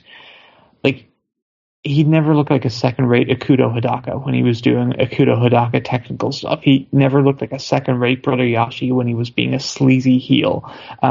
He wasn't being a second rate, no another example is, but there was Doug Williams, say, like when he'd be doing Doug Williams stuff, or or when he got really into like lucha submission wrestling for a while, and he was doing stuff that he'd see from there. So this match really speaks to so much of the strengths of Alex Shelley as a performer, and he just shone in a big way. So did Rave, and you could tell they were having an amazing time. And this was like, they ended their weekend with probably as two of the only guys in the locker room that weren't like wrapped up and sitting in a wheelchair at the end of the weekend. They were happy just with that, but I think they had big smiles on their faces at the end of their weekend. Matt, you said a little while ago that we should have Alan on whenever we put shows with Dragon Gate guys. I think after that answer, we have to ban Alan for shows with Dragon Gate guys because he's making us look bad. Yeah, well, that's not so hard, but yes, you're right. He is. Like that was a fantastic. I mean, the insight and the background, and just I thought I was giving Alex Shelley his flowers, but again, I think that's, that alone. We was trying to do the plugs up top and at the end of our show for whatever our projects our guests do, but I think that alone, like knowing that interview's out there and just getting a few tidbits from that, like that alone is a reason, I think, to justify if that sounds interesting to you to get a PW Torch subscription, to go listen to that show.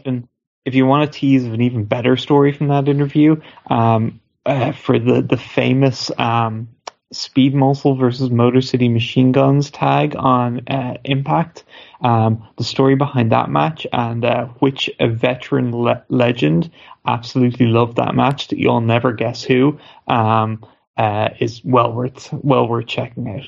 Wow. That I'm going to have to go back and listen to this too, because you wet my whistle even. So yeah, that's, and obviously there's so much stuff on the Torch and so many other great podcasts too. So, after the match, Rave gets some heat for winning and winning clean, we should point out too, though, there was a little bit of interference, but in terms of the finish, like no direct cheating.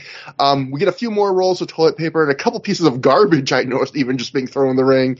As Prazak notes that the Embassy went 3 for 3 on this triple shot, and they might be in line for a tag title shot. So that was kind of like the whole basis of their little mini arc here on this triple shot was, they get 3 wins, setting them up. And sadly, we'll be saying goodbye to Shelley on Through the Years, in a couple shows as a regular. He'll come back for a couple of matches down the road. But we next join Lance Storm backstage. Finally, instead of doing one of those 800 pre-taped promos, Matt, that all were clearly taped at like the same place, probably that show he guest appeared at, we finally get a hot, fresh, new Lance Storm promo. And actually, I would say this one's pretty good.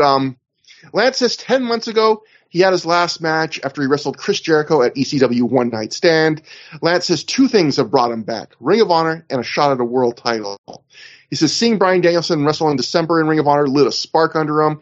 He says he's trained for this match like no other in his career. He's had 10 straight weeks to focus just on this one single match, one thing, one title. Lance says for 15 years he's never done anything half-assed, so tonight he's going to do what he does best. He says he's held every title that could be won except for a world title. No company's world title has he ever held. He says it means everything to him to win one of those, and he will find a way to take it tonight. Yeah, overall, I thought this was a pretty decent promo from a guy not known from his promos. In fact, known for just the opposite. I'd say one of the better promos I've seen from him, and I liked it a lot. He really seemed like he meant what he was saying. You know what I mean? I think that's what really put it over the top for me. It just seemed like legit, which I think is as good as you can ask for in a promo. And, I'm in order to really appreciate the promo, you have to ignore the silliness of how they built up the match on DVDs.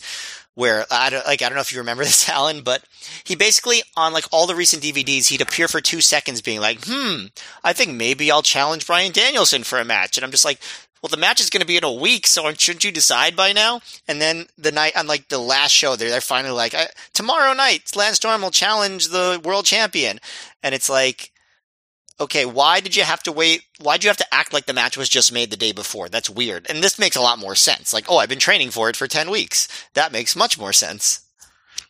Yeah, and it goes against the entire thing.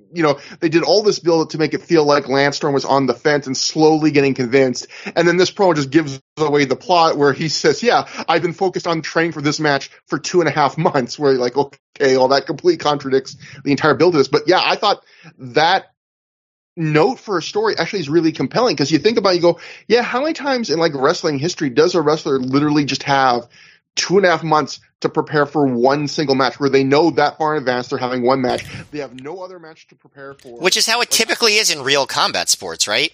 They have exactly.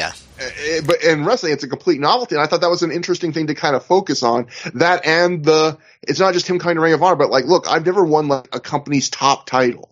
I thought he found a couple interesting hooks there, that you wouldn't have expected from a guy like Lance Storm to be like, and he had good delivery and some good passion. And it's just weird that they waited till the DVD itself to promote this storyline. But hey, whatever, better late than never. Alan, I know you were interested in what our thoughts on the Lance Storm match will be later, and I definitely have a take on that match. But did you have any thoughts about this promo? I thought it was good, solid enough promo. Basically, okay. as good as you're going to get from Lance Storm. But was just in terms of the build, is it my memory playing tricks on me, or was Lance kind of documenting his prep for this match on his weekly or bi-weekly, I think as it was then, shows with Brian Alvarez? I do not recall. Not sure. I did not do research into that. I mean, I know. I feel like I remember him talking quite a bit about it. But I also am wondering, did he? No, it was when Jericho was making Jericho's return to WWE in 2007. He did like a big training camp with Lance. It wasn't that they did a training camp together for this match. But Lance definitely he definitely took it seriously, and he might have just talked about it all after the fact with Brian. Yeah. That could be it, but I know he definitely has talked about this match and what went into his training and all that a lot, and he took it extremely seriously. Like he said in this promo, he's not one to ever do things half-assed. That brings us to the 4-corner survival match. Samoa Joe defeated AJ Styles and Christopher Daniels with Allison Danger in his corner and Jimmy Yang in 18 minutes, 29 seconds when he pinned Styles after a muscle buster. So, Matt, let's go through this off the top. This match, a random 4-way, is the blow-off match for the entire Samoa Joe Christopher Daniels Ring of Honor feud. It's the end of a 3-match series over this triple shot where Joe and Danielson face off in 3 different kinds of matches.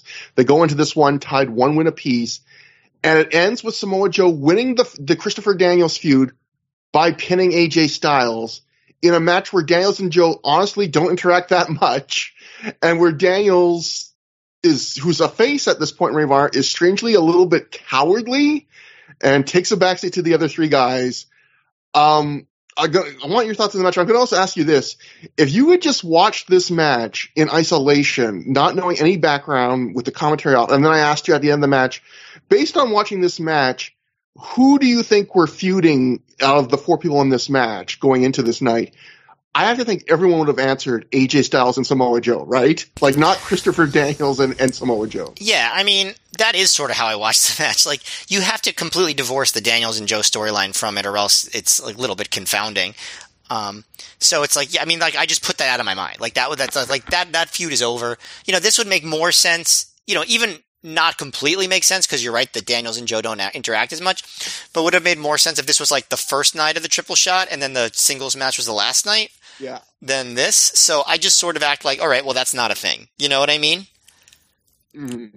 But what do you think about the match? Obviously, we liked that the 3-way a bit more than I thought we probably expected. But now we got basically the legendary kind of 3-way, but Jimmy Yang involved. Yeah, I mean, that's the thing. Like, I mean, okay, so I do think that Daniels and Styles and Joe did seem to be more motivated than usual in this match. Like, I do think they were being much more physically especially Styles, like much more physically exertive in this match than they have been in recent ROH, and Joe too, honestly. Like, I mean, Joe had a good match against Daniels 2 nights earlier, the Dragon Gate Challenge match, but this one, like, they seem to be, obviously they're not going to do their full TNA main event, but they seem to be working really hard, and they really enjoy working with each other.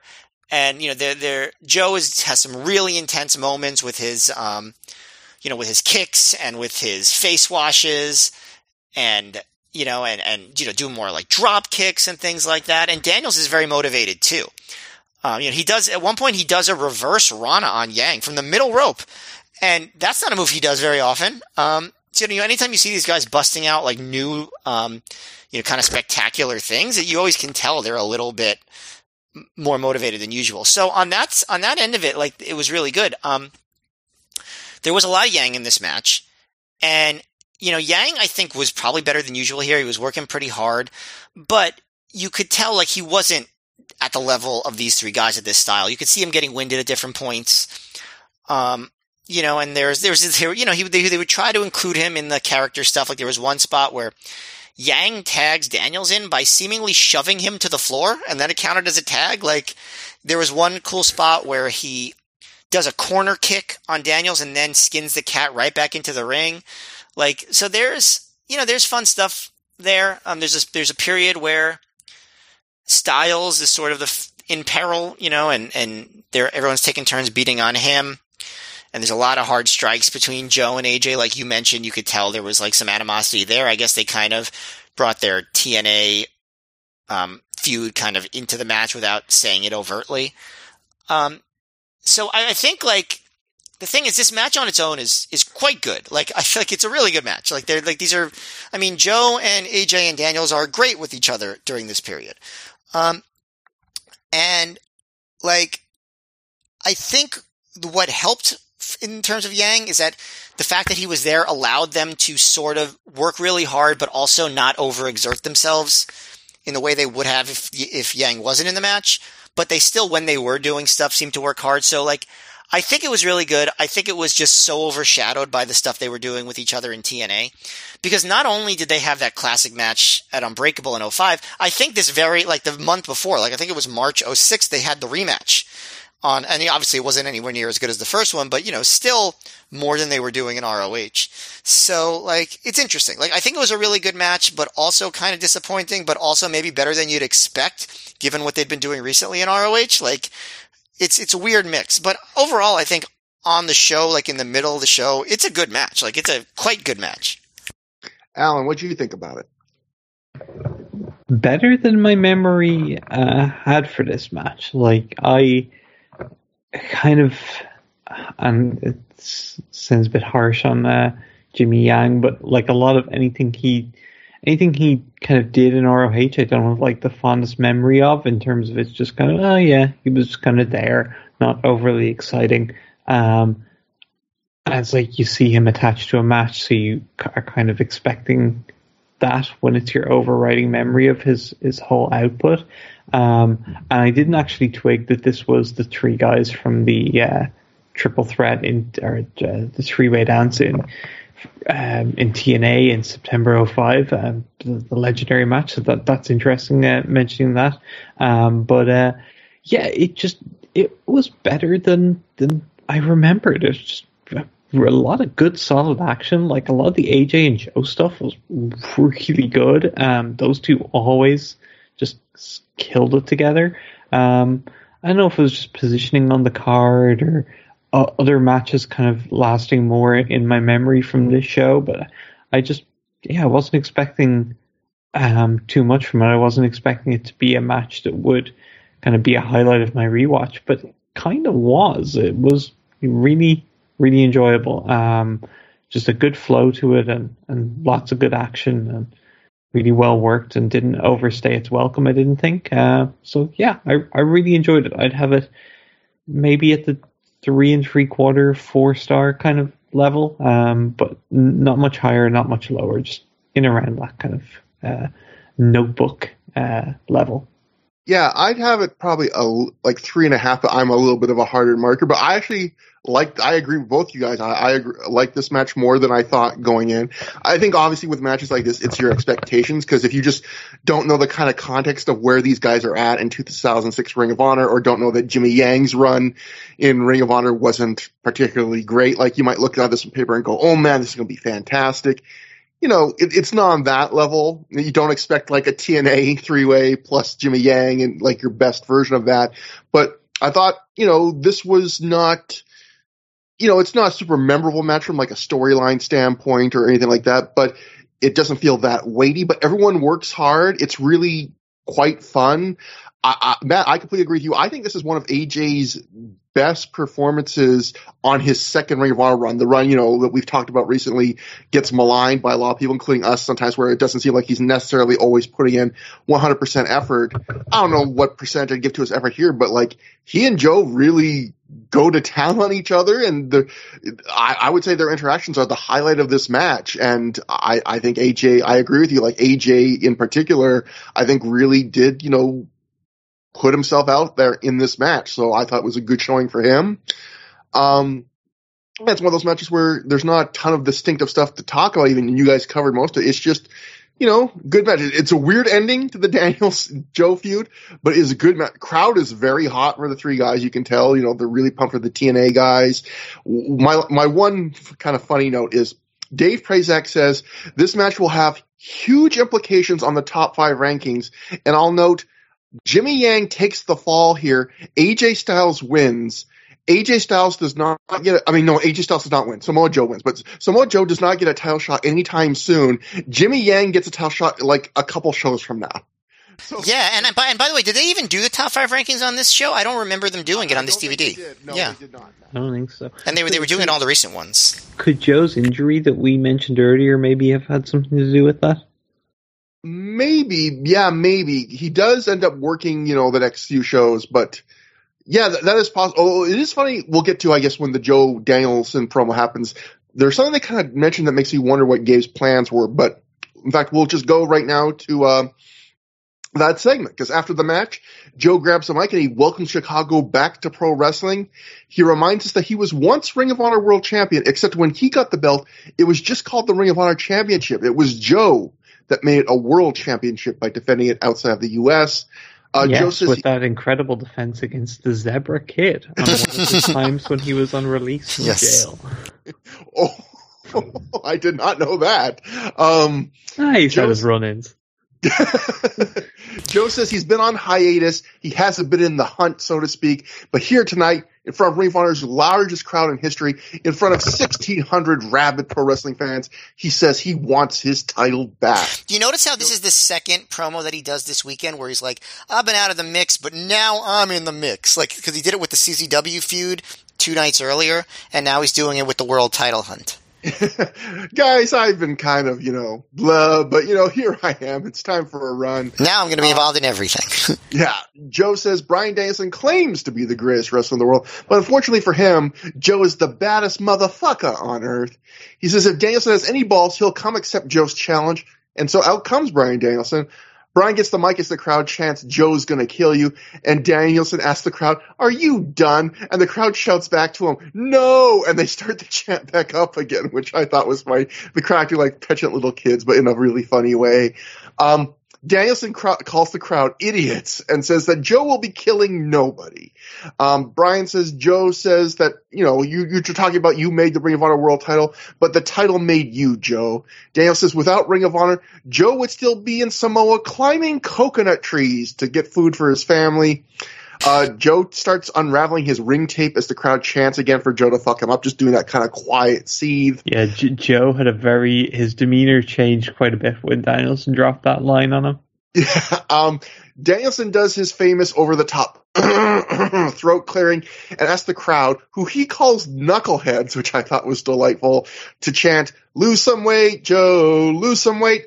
Some fans, but not too many, briefly do. Joe's starting to get real pissed. Danielson says, if I could be serious for a moment, which gets a big ooh from the crowd, of all the things Danielson has said on this promo, that's like, oh snap, he stole Lance Storm's. Because people quickly realized, oh, I see what he's doing, and they felt clever, so they said, ooh. And his shit-eating grin that he had when he said it, he was so proud of himself. He was just proud of himself in general during this promo. Keep going, Trevor. It's great.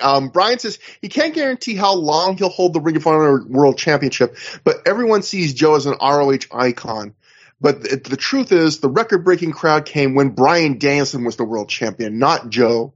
Bryan says regardless of when they wrestle and if it's for the Ring of Honor world title or not, what's really at stake between them is who is the real Ring of Honor icon. Bryan says it's not Joe and starts to dance around him as Joe tries to walk him down. Bryan says after he kicks the crap out of Lance Storm tonight, the crowd interrupts Bryan to boo him for saying that. And then Bryan says, Lance has nothing on me. I was trained by HBK while Lance was dying up in Calgary. The timeline on that line does not work out. He didn't just say he was going to kick his ass. He said he was going to tap him out to a single leg crab. Yeah. Bryan then says after he taps Lance out to his own single leg crab, Joe can challenge him. So come and bring it, jerk. Which I he does this pause like that. That's the mic drop for Danielson, and then he jumps out of the ring. And like Alan said, he is just so happy with himself. This is like the third in a series of ever growing events where Danielson shows that he is one of the, already at this point, one of the best live mic workers in the entire business. First one was unscripted, 2, then Arena Warfare, and now this. Every single time he gets on the live mic in front of the crowd, he absolutely kills it at this point. I don't know how anyone didn't think he was one of the best promos in wrestling in 2006. I was arguing it at the time. Nobody agreed with me to that level, but I still think it. it's people who just had their mind made up on what he was, who he is, and didn't actually watch his stuff with a critical eye and an openness to changing their viewpoint. Yeah, and Dave Meltzer would fit that list because he never, because he saw this stuff. He never talked about Danielson as being a great promo, but he was a great promo by the standards of 2006. At least his live promos. I know his backstage stuff still wasn't, but this stuff was masterful. You get the same thing there, not in terms of promos, but in terms of like Will Ospreay. It's like people like, oh, he's just a guy that does flips. And I was like, you clearly don't watch me. Will Ospreay. Yeah. It's like, or like even the Young Bucks. It's like, well, the idea that the Young Bucks don't like do stories and psychology in their matches. Yeah. Yeah. It's just nonsense. And yeah, Danielson was like, for me, like at the time, like especially in like 06, I thought Danielson was a great all round performer. But like going back, and you guys pointed it out in some of your very early shows you did, that like you'd see some of the Danielson charisma shine through in like as early as like late 03, 04. You started to see glimpses of it, and like that to me is surprising because like that was the era where people thought of him as like Dean Malenko or something. Yeah. He really wasn't thought of, but it comes true, and yeah, by 06, oh my god, like it's funny that people think of Bryan Danielson 2006 title run, and it's like, this legendary championship reign, the greatest Ring of Honor championship reign. It just brought so much honor to the belt. Meanwhile, in reality, it's like not his best year in terms of in-ring matches. He has some great ones, but he has like some ones that fall a little bit flat. And like I would say, he's a far better hit rate in 2007. And in 2006, he's basically like Buddy Landel or something like that. He's just this total goofball heel. Look at my biceps and stuff. Yeah. Well, but like I'm just trying to think back and like who in American wrestling cut consistently more entertaining promos than Bryan Danielson? Like if you like, I like high level promos. I don't think anyone in WWE was really doing it, like that, not that year. I think it comes down to maybe. I think it comes down to what Alan said. Like I was going to make the Will Ospreay compare. Like Alan often says things I'm about to say. Like Alan is just on my wavelength today. But like it's really hard a lot. We both had naps, Trevor. That's why. Alan and I we both had pre-show naps, and so Matt's the only one working really. He's working at a disadvantage. Sure. I'm always working at a little bit of disadvantage compared to you two, but yeah. I think that's a great question, Matt. My memory obviously is always so horrible, but I do think Alan, like, it's really hard, I think, when people make a first impression to change it, especially if people a lot of times will just see like one performance and they'll just decide, and I think a lot of people, they always tried to slot Danielson into that, the old vanilla midget, that dismissive term for guys like, Malenko and Benoit. And I think if you've rewatched Ring of Honor with us or even just listened to us on Through the Years, like Danielson was never, and no offense to these guys, but he was never Dean Malenko or Chris Malenko. Like he always was more playful and more comfortable at riffing off of the crowd, I think, than those guys were even well into their careers. Like he was never that guy, but you have to really watch a lot of his matches and like actually not just watch it for 5 minutes and go, he kind of seems like other guys I've seen. Like, yeah. And by the way, here's a list of best on interviews from the 2006 Observer Awards. Okay. Mick Foley was number 1. I guess for the stuff with Flair. But that was a very short little stuff run. With Edge. Yeah. Oh yeah, stuff with Edge too. Yeah, Edge was number 2. Conan was number 3. I guess he was for the stuff he was doing with LAX. Cena was number 4. Cornette was number 5. Tito Ortiz was number 6 and Bryan Danielson was number 7. So I guess I'll say this. Okay. So I haven't watched the Foley, Edge, Conan, Cena stuff obviously in a long time, so I'm not going to say that Danielson was better than them. But I have watched the Cornette stuff that got him the award, and I like Danielson's promos better. I just do. Like, maybe it's because I just kind of like him better, but I just do. Unless you really like slurs, the Danielson ones are better. Although Danielson even has a couple of those, unfortunately, but hey, it was 2006. You can't get away from it completely, but still. I mean, Matt, you were saying this is a good night for Cornette, but I think we'd all agree this was better than what Cornette did tonight, even with a great folksy butter churn joke. I think this was better still. Yes. Yeah, I'm just surprised he made that list, to be honest. Like, yeah. Yeah. Well, he was cleaning up in some of those awards just in general. Like, people really loved him that year for other reasons. Like, he was 4 for Wrestler of the Year, and he was 1 for Most Outstanding, and obviously he won the technical award like that because it ended up being named after him. But so, like, there was a lot of momentum for Danielson that year, but I still think that he was better than some of the tastemakers like the Meltzers of the world give him credit for on interviews. Sorry, go ahead, Trevor. I was just going to say, but going to your point, Alan, like, this really was the year where I think in a lot of people's eyes, I mean, I think, like, I didn't know that either, Matt. Like, I'm glad you found that because, like, I think that shows that at least for some people, this was the year where they realized, oh, Bryan Danielson, like, is a personality. He's not just a great wrestler. So yeah, going to your point, Alan, this was the year where in some ways the bigger story with Danielson is the character. I've mentioned this on numerous times in recent years, but I always think back to a memory of, I'm not trying to rail on Brian Alvarez here because he was far from the only one that would have been slow on these type of things, but I was an enthusiastic guy in my 20s at that point in time, and like I loved the new cutting edge wrestling place like Ring of Honor and stuff like that. And someone like Brian was 10 years older. He was kind of more harder to win over with the new stuff. It's it's a story as old as time, so we all go through, like new stuff now is going to have a harder time winning me over. So, but I was making a big point on like the F4W board, like how Danielson was like the best wrestler in the world or something like that, and how he was like better than Benoit or something along those lines.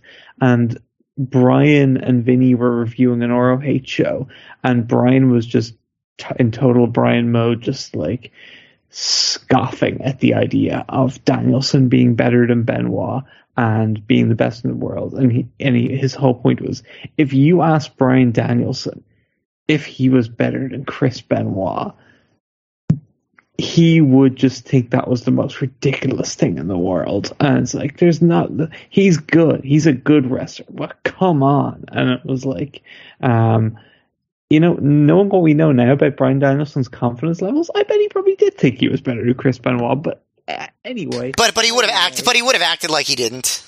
Yeah, I was going to say the opposite. I was going to say Bryan Danielson. You could probably ask him, like, is Matt and I a better wrestler? And he's like, yeah, you could be better if you trade for like. He might say that, but that Bryan Danielson deep down knew that he was as good as knew that he was fucking awesome. But he's an unbelievably humble guy publicly in terms of like he will throw roses at so many guys over him. Like he'll talk about like, oh, Yuji Nagata smokes me, like, for sure. But like like deep down, he has a lot of pride.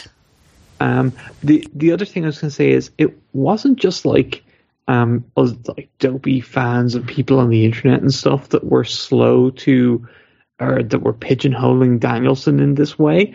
Like the company that signed him 3 years later were still thinking, oh, I suppose we should sign this ROH guy now, probably a good little worker, Dean Malenko type vanilla midget. Maybe we'll find something for him to do, put the cruiserweight title on. Nobody in WWE knew that he was the level of character and promo that he was, because the proof was that 2 years later when, like, by accident he got a chance to show it, once they saw it, they were like, oh my God, you're actually like really good at this. Although they continued to resist all the way to the end. But yeah, I would argue he is still to this day underutilized. That reminds me, Alan, of the story CM Punk gave famously, where he was like, Vince McMahon, I think maybe like Michael Hayes or something, sat him down when he was going to turn heel for Jeff Hardy. They're like, we kind of want you to turn heel, but we don't know if you can do this. Yeah. Like that reminds me of that. Like, just like literally, this guy's been in your employee like for a while now, and you literally don't know their skill set. Like, you don't know what they can do. It's wild how ignorant people in wrestling can be. Like, you'd think if you're going to hire a guy, you'd at least know what you're hiring, but anyway. But so I know this is a long tangent, but like when Danielson first went to AEW and like those first few months, didn't you kind of get the vibe that they were going to do more with him than they have, like, and like give him a chance to be like this like overarching like super like character of like the best in the world? Like, he really hasn't gotten a chance to be that. And I know, like, you know, a lot of us say it's because I'm higher on his output than I think his output is great. It's more like his position that I'm more thinking about. Yeah, when I say output, I mean everything, how he's used, like what we've got out of him as fans. But like, I'm higher on it the most. I know there are people that think that he could be used better, and he could be used better, but a lot of guys in AEW could be used better, but it's all about like the overall package. And I think Tony has a style he books in terms of, you know, how he kind of cycles guys in and out of major programs and stuff like this. And as well, when you look at Danielson's run in AEW, outside of a significant chunk of time where he was on the shelf, on being held back because of concerns with injuries / concussions or whatever, whenever he has been available, he's been pretty consistently, like more than most, consistently used, and in big spots. Like, we've had no shortage of great Danielson matches since he arrived. I think he has had the chance to do some very interesting character and storyline stuff with the JS and Garcia. I think that would have been, I think there was definitely something even better brewing before his injury with the way Anarchy in the Arena ended. Yeah. So yeah, Eddie Kingston stuff where Eddie Kingston came out with the gasoline and Danielson flipped on him and pushed him away, and the feud that was there with those guys, but then Jericho and Hagar just took out Danielson and choked him out. So I think there was going to be a lot of really interesting. It could have been like a triangle thing with the Kingston Jericho feud having Danielson in it, and I think the Danielson Moxley stuff was really interesting. How they were going to be a team, but they had to wrestle each other first, and then bring Regal into it. And now with the whole mentoring young guys, and I think they've done a lot of interesting stuff. But I'm not really into. Yeah, they could have just gone, okay, he's going to be the top guy world champion, and put the belt on him and had him like. Yeah, that would have been one route to do, but I think they've done a lot of interesting stuff with them, and you know, I get the impression he kind of wants to be doing more varied stuff. Like I'd say he's probably happy with what he's done rather than just, you know, wrestling main events. And I'm not sure if he would have held up wrestling main events like those Page matches he had and the Omega match he had. I don't know if he could have done that and held up. If he was doing that consistently from then till now. I still would like to see him win more. It feels like that's one thing that feels consistent with WWE. He hasn't won too many really big matches. Just personally. Yeah, he's lost the feud to Jericho 2-1. He lost to Moxley twice, was it? Yeah. Did he lose the first one to Moxley? Yeah, yes. And obviously he lost to Page, obviously. You know, Page was a champion. So. Yeah, that's fair. He has kind of come out on the short end of a lot of his bigger things. So yeah, that's fair. So, well, I think the most important thing we can say about Danielson, though, is the best thing he's ever done was at the end of this promo, where as he was going to the back, a fan heckles him, and he replies, "Nice Sandman t-shirt, asshole." And so, better than anything he's done in any promotion, really. But so Brian leaves, and in comes Chris Hero and Necro Butcher to attack Samoa Joe. Adam Pearce immediately joins in, and we have a ringside brawl that for some reason is initially only shown via the hard cam, which means we can't see shit. We soon get a better view, kind of, because Pearce takes Hero into the crowd. They hit each other with chairs, and because we then now get our usual hard-to-make-out crowd brawl that is at some points in complete abject darkness. There's a lot of stuff we can't see, only hear, despite the camera being right on top of them. Like, the handheld guy is clearly right next to him, but it's just so dark. They brawl back into the ring where Necro rejoins them. Claudio Castagnoli then jumps in the ring, and he goes to European uppercut Hero, who is being held back by Pearce. But Hero moves at the last second. Claudio uppercuts Pearce instead. Jim Cornette then comes to ringside. He throws Claudio his baseball bat. Claudio swings it at Hero, but Hero ducks and then throws Claudio out of the ring. Claudio immediately sells like he's hurt his knee. Cornette goes to check on Claudio, but Hero tosses Jim back in the ring. Damn it, Claudio! Yeah, I figure this is probably where Hero tosses Jim in the ring. It's probably where Jim hurt his knee. Hero ends up slapping Cornette in the face as Necro holds him. Hero then attacks Cornette's arm as Adam Pearce tries to save Cornette. Necro cuts off Pearce. Hero hits Cornette in the arm with a steel chair and seems ready to Pillmanize it with the chair. When BJ Whitmer runs in the ring, he attacks Necro till Hero chop blocks BJ's broken ankle. He then hits BJ's cast with a hard chair shot. Pearce lays on top of Whitmer trying to shield him. Hero just hits Pearce with a chair, hits Whitmer with the chair again. A fan throws toilet paper in the ring. It hits Necro. Necro sells huge for the toilet paper. I love the Necro sell of the toilet paper. He spins around in confusion and terror. It's just amazing. Hero attacks Whitmer's broken ankle again before he and Necro finally flee into the crowd when a bunch of Ring of Honor students and undercard wrestlers chase them away. So another big segment here. A couple of live notes. Well, first was the Observer. We talked, Alan, you would have missed this, but on the last show we were talking about how Chris Hero threw some chairs, and one of them accidentally hit Mary Kate, the Ring of Honor photographer. Apparently hit her pretty bad. Apparently her arm was bandaged up on this show. Hero does it again here, so we don't really see it on the show, but the Observer wrote, Dave Meltzer wrote, Chris Hero left and was throwing chairs again. Just his luck, he went 2 for 2 as a chair hit a girl in the front row. Carrie Silken and Gabe Sapolsky ran out to make sure that they weren't going to get sued over that one. There ended up being no apparent problem, and the girl was a big Jack Evans fan, and Jack Evans talked to her for 30 minutes, so she was happy. And then a little more color added from Russell Jaffe's live report. He wrote, at one point, Chris Hero threw a chair which hit a woman in the front row in the back of the head. Totally sucked the air out of the building. Either Ring of Honor needs to post disclaimers about getting potentially hurt at their shows, or Hero needs to stop throwing chairs randomly. I think this stops throwing. I think maybe both. That could be to be good. He continues, second part sounds better to me. Besides that, and the free stuff chants directed at Gabe about the girl. This brawl was sweet. I love that we didn't hear this. The crowd chanted free stuff at Gabe as he checked on the girl, give her free stuff. Apparently all she... Alan, go on.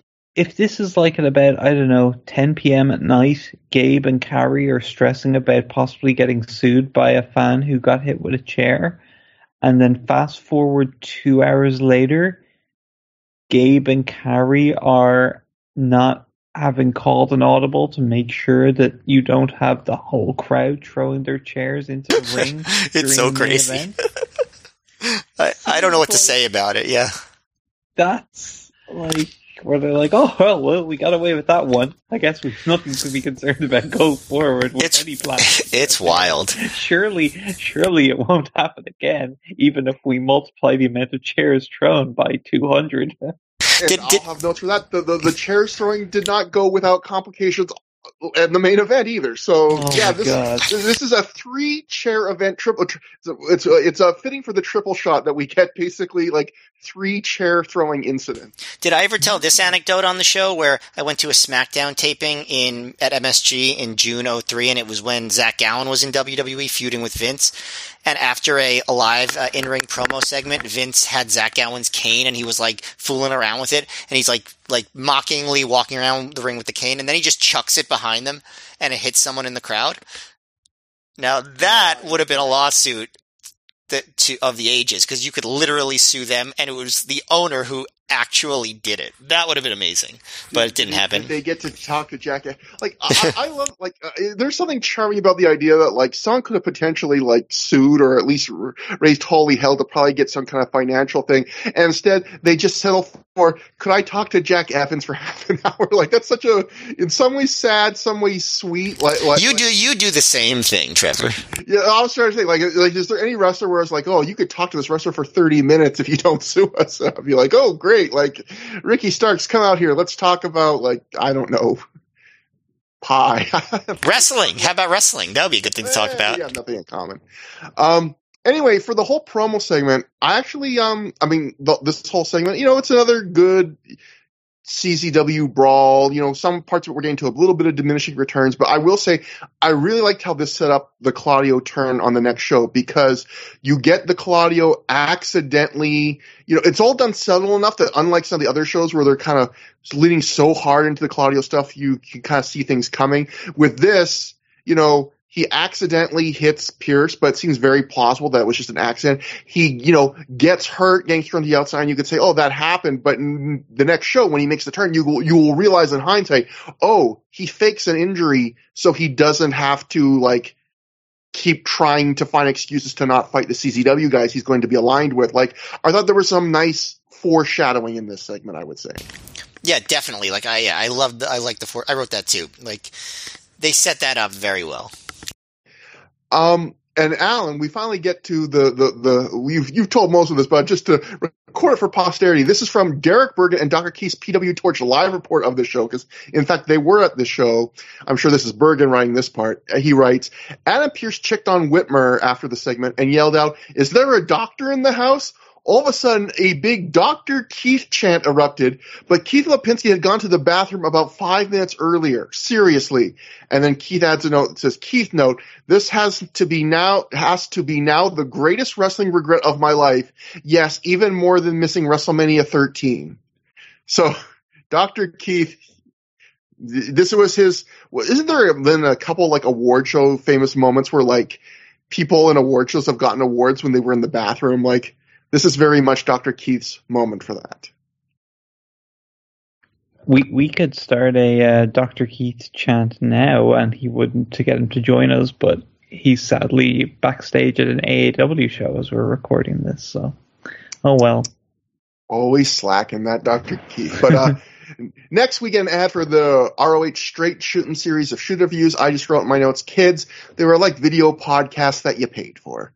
Because I feel like the longer we do the show, the more saying shoot interviews starts to take on a weird, like, connotation probably for a potential more of the audience. But we then go backstage where Dave Prazak is joined with the embassy of Prince Nana, Alex Shelley, and Jimmy Raven intermission. If you want, this was like a night of great promo segments, because I love this. They are happy. They are celebrating. Nana says they are finally on the same page. Rave says he's going to be an international superstar after tonight, being the Japanese guys. Nana says Rave will be on, quote, TV in Japan, Iraq, all of these places. Those are all these places. Japan, Iraq, everything else. Did you notice Alex Shelley bursting at the seams, repeatedly saying Samurai TV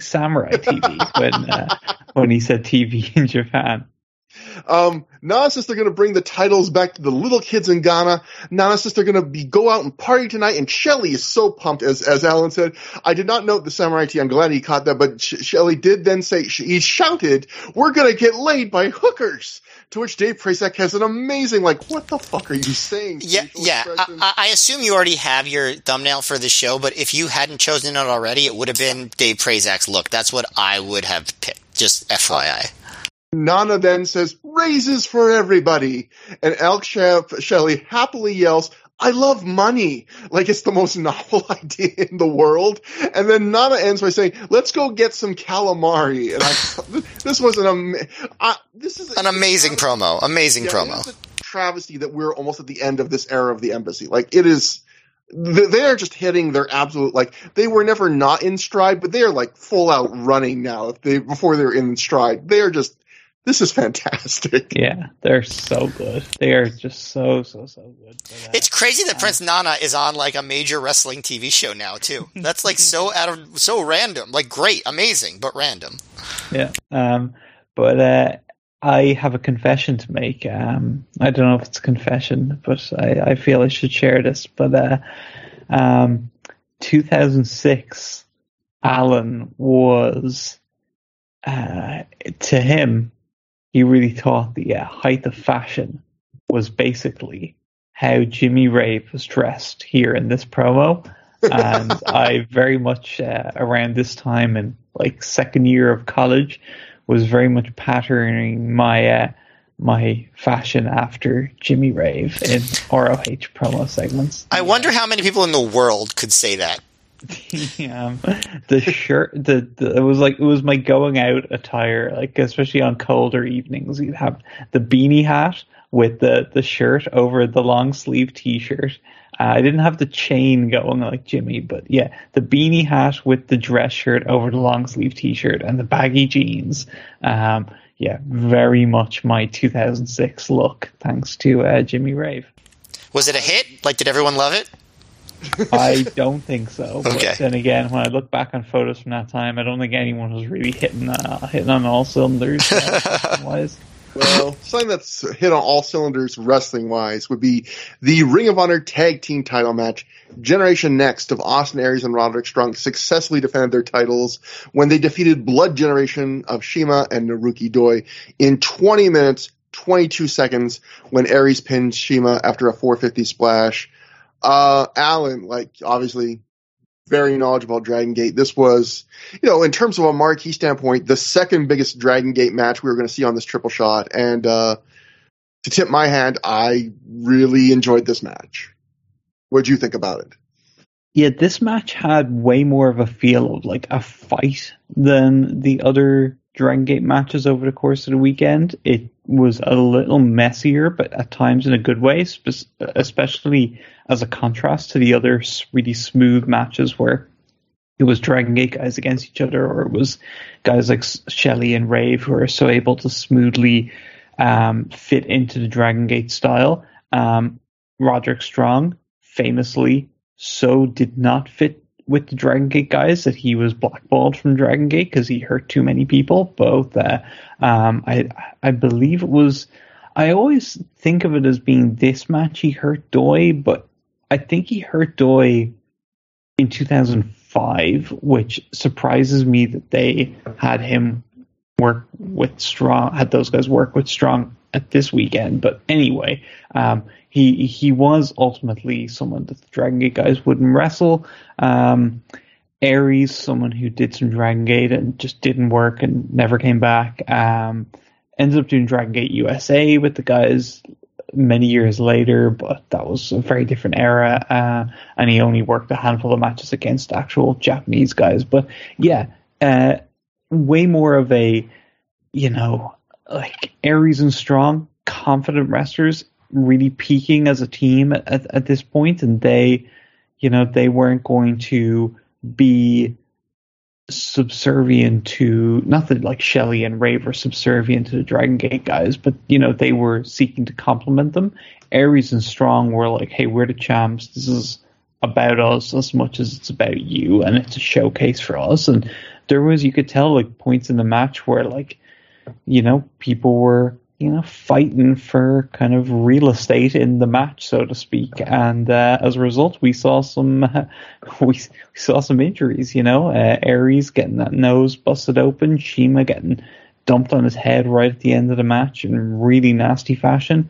Saw a couple of things that were maybe a little bit of miscommunication and mistimed moves, but like, honestly, those were, I think, very much something that only like a keen eye who's familiar with all four guys and the spots that they were going for would notice. I think it would be very easily not picked up on by most fans. So overall, I think it worked really well as an intense struggle tag team match with a lot of good action, and worked at a really good pace. And yeah, there was a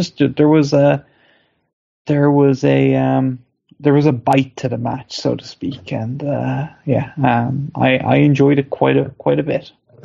Yeah, I thought this was a great match. This was my favorite match of the night. Alan, I think you're absolutely right. I think the thing that surprised me about this match was there was a lot more swagger from both teams, and yeah, more bite, as you would say.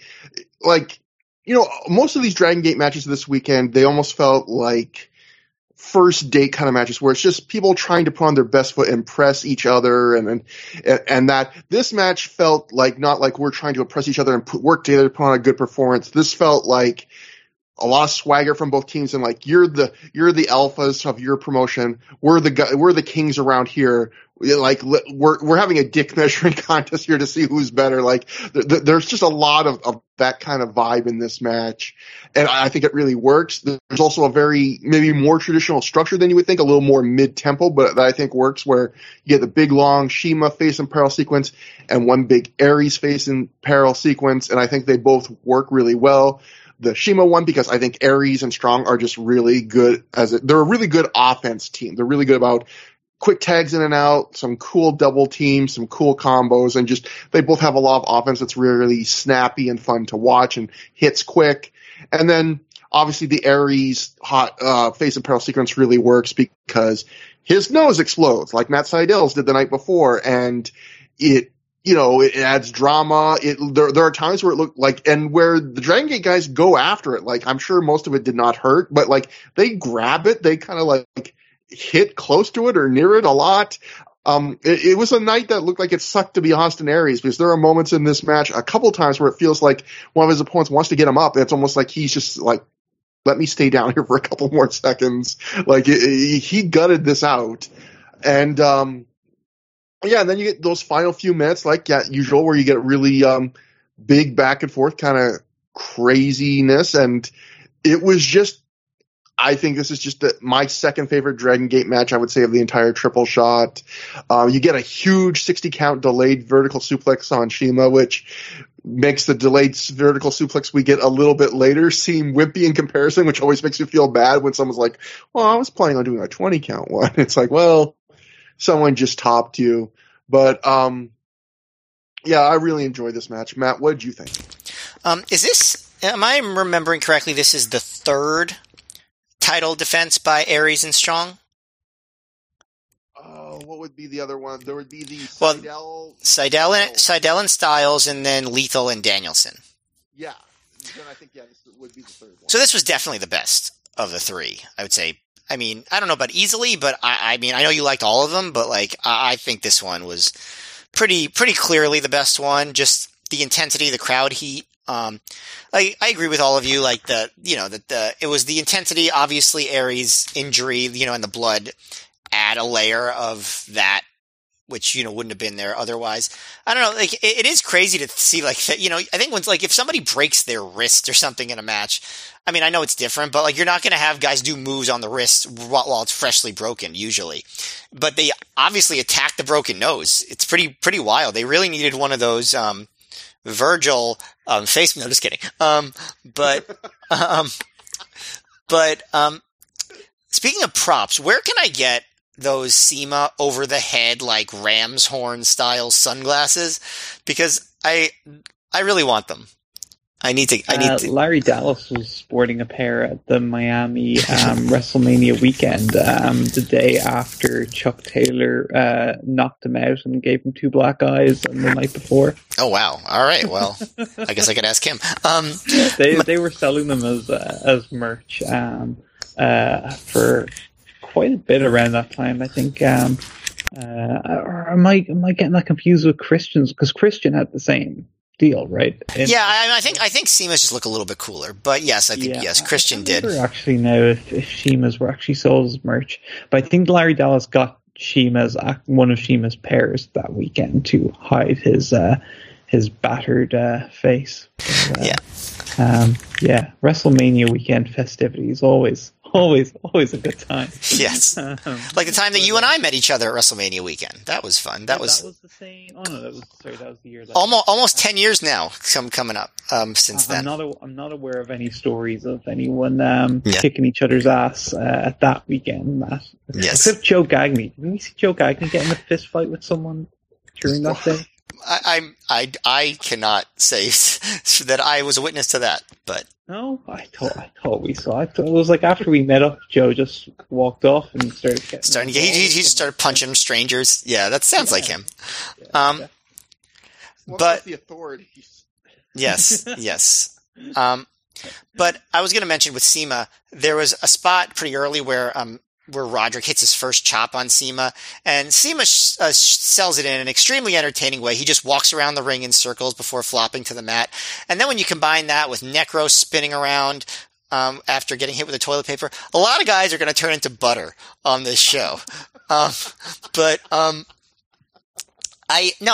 as far as the delayed vertical suplex that you mentioned, I think I remember at the 4th anniversary, there was one in every single match. And then there hasn't really been one since then. And I think the one that Strong did on SEMA here was as long as all of the ones on the 4th anniversary combined. It was just one of the longest delayed vertical suplexes that I can remember. It was really impressive. Yeah.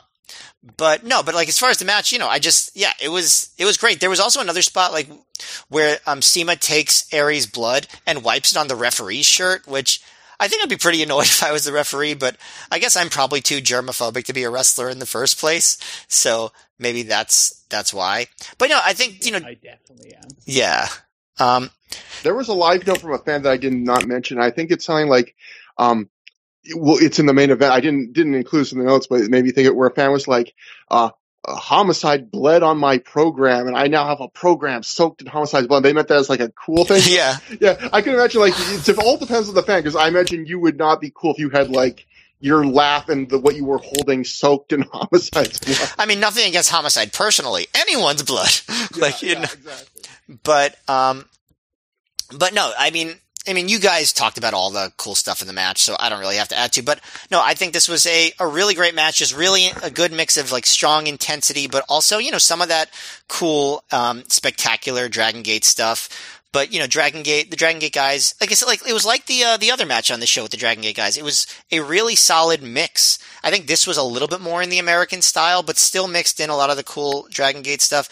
Yeah, as far as just quality wrestling match, this was the best match of the night. Even though I think the other one was, I might have just had more fun watching it. I think this was the match of the night, if we're being objective. The earlier match was a really fun rom-com, and this was a really good drama or action movie. Yeah, thriller. I have a question for you guys. I'd be curious about, just as two people whose wrestling opinion I respect a great deal, but I know you're not massive Dragon Gate guys. Naruki Doi, just under 4 years, I'd say, into his career at this point, really only in his first 18 months of actually kind of being given a significant push at this point. And, he was someone they had earmarked for kind of big things as kind of future of the company. What kind of impression did he as an individual make on you over the course of not just this match, but the weekend in general? Was there anything in particular that you thought stood out about him as particularly good, or just anything at all just about Doi that stood out to you? Or if nothing stood out, he just kind of blended in, that's interesting too. I think, well, I'll if you don't mind, because I know you probably have a lot of good stuff to say, so I'll just get my dumb thoughts out first. Hey, they're good thoughts. Stop it. You haven't even heard them yet. No, but as far as Doi, so I think it seemed very clear to me, even at the time, as someone who wasn't familiar with Dragon Gate too much. I didn't know what his experience level was compared to the other guys, and it didn't really seem obvious to me that he was less experienced. I think it seemed clear that he was positioned as maybe the number 2 as far as being not in terms of star power, but in terms of being this guy is presented as being a really good wrestler. That's why he was in the team with SEMA here and got the tag title shot. And, he would continue to be in those positions. Doesn't he even win the ROH tag team title the next year? Isn't he part of that team was it Shingo? He does. He does. I was there. Big shot. Yes. And one of the more shocking moments I've had at a wrestling show. Yeah, so I saw him as like, maybe even like the second best wrestler of the group. Like, and again, this was just at a very limited exposure, but also his personality didn't, shine through the way like, obviously Seema's did, or like Horiguchi's or someone like that.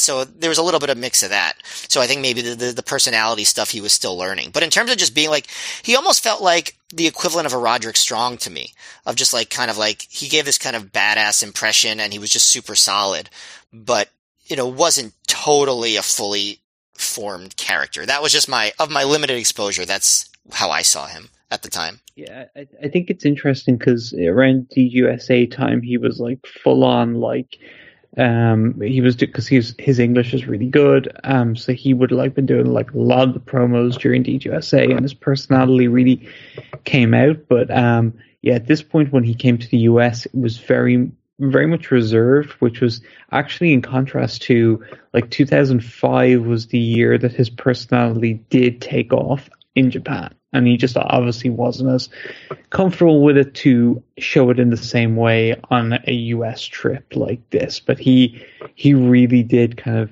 like it just because he turns heel at the start of 2005 after being just this undercard young baseball. He was second doi, which like it's like a baseball thing anyway, that they chant at the baseball games. But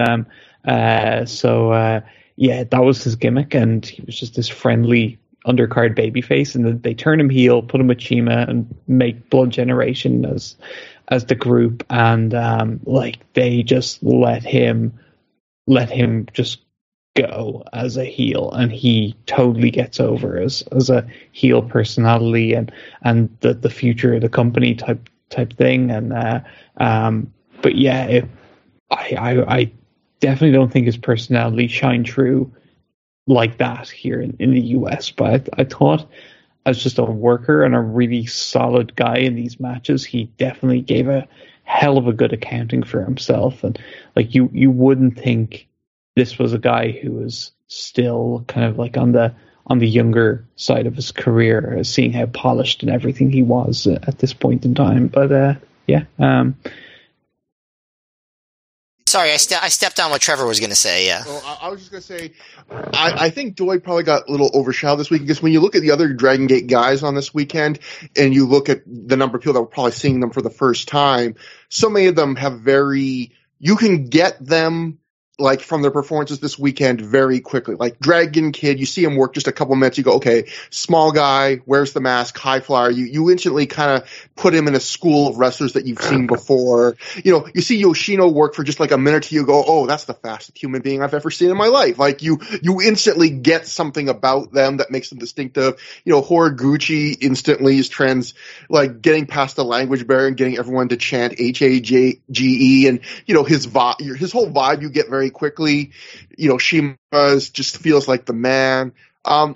It felt like Doi and Saito were the two that you really saw the least of their personalities. Saito, I think even more so, which was funny because I think he was still the Open to Dream Gate champ at this point, or he was just or he had just lost it. But he is basically the most pushed guy on home soil leading into this, and 2005 was built around his rise on the babyface side. So, and winning the title at the start of 2006, he would have still had it in March. So, it is. I always forget that his championship reign coincides with this like historic weekend for Dragon Gate, because he really was like the sixth guy I thought out of the group. Absolutely. Like if you would just ask me after this weekend, like who do you think is getting pushed the most and the least in Dragon Gate right now of the six you've seen based on how they were used and how they wrestled? Saito would have been like, I would say, oh, is he like a mid-card guy? Especially like, he going wrestling kind of 50-50 with Jimmy Yang on the first night and stuff like that. He won, but he is kind of takes a back seat to the other guys. But for Doi, I would say one thing you notice watching him this weekend is just, it's one thing to work the very fast pace, but to also kind of hit hard enough to have your moves feel like they have weight to him. And one thing you notice about Doi, I think if you really pay attention on these shows, is like, I think his moves kind of have more weight than some of the other guys, but he still keeps up that pace, which is like a very hard balance to have, right? Like, you know, you can go fast, you can go hard. It's hard for a lot of people to kind of do both. Yeah, that's a great point. Yeah, for sure. Yeah, so I you know, probably did not appreciate him as much as, you know, like if we had watched Dragon Gate, he deserved to be appreciated. But have you guys welcomed because he was the ref in this match, so I'm not sure how much he had been around at this point, but have you welcomed officially to ROH through the years referee Jason Harding? I don't think we've been having grand welcomes for our refs lately, but since Ref Hansen, that was probably the last time we talked an extended amount about a referee in a Ring of Honor. We might have shouted out the first time we saw, that's Bryce Remsburg. But I was really surprised to see Jason Harding. He's a current WWE ref, I believe. I'm not sure if he's main roster or NXT. He doesn't do a lot. Even after this, he doesn't do. I'm pretty sure he doesn't do a lot of ROH stuff. He would become like the main ref in Dragon Gate USA, which is like 3, 4, 5 years later when he's there. So it's it was very interesting to me to see him pop up in a Dragon Gate match, no less this far back. So yeah, that brings us to the semi-main event, or I guess some would say the part of the double main event, the Ring of Honor World Title match. Bryan Danielson successfully defends the title when he defeats Lance Storm via submission, not with a half crab, but he made him tap to the cattle mutilation. Okay, so I'm interested in hearing what you guys had to say, especially Alan, because you were talking about how you were interested in what we had to say about this, so I felt that kind of tipped things. I'll go first on this one just because it's my turn, but I would say I thought this was a good match, maybe even like a low very good. I will also say, and maybe this will be controversial to some people, probably isn't, but of all the Danielson title defenses we've seen, this is my least favorite. Or even if it's not, I might like it. I'm not even sure, but it's definitely on the tier with the Steve Corino and the Chris Sabin ones. And to be fair, Danielson hasn't had a bad match as champ so far, but I would put this on the low end. And I think one thing I remember watching this match is just like, oh yeah, I'm not like a huge Lance Storm fan. Like, I don't hate him, but like, I can't remember ever being very excited to see a Lance Storm match. And I kind of started to remember that as I watched this match. And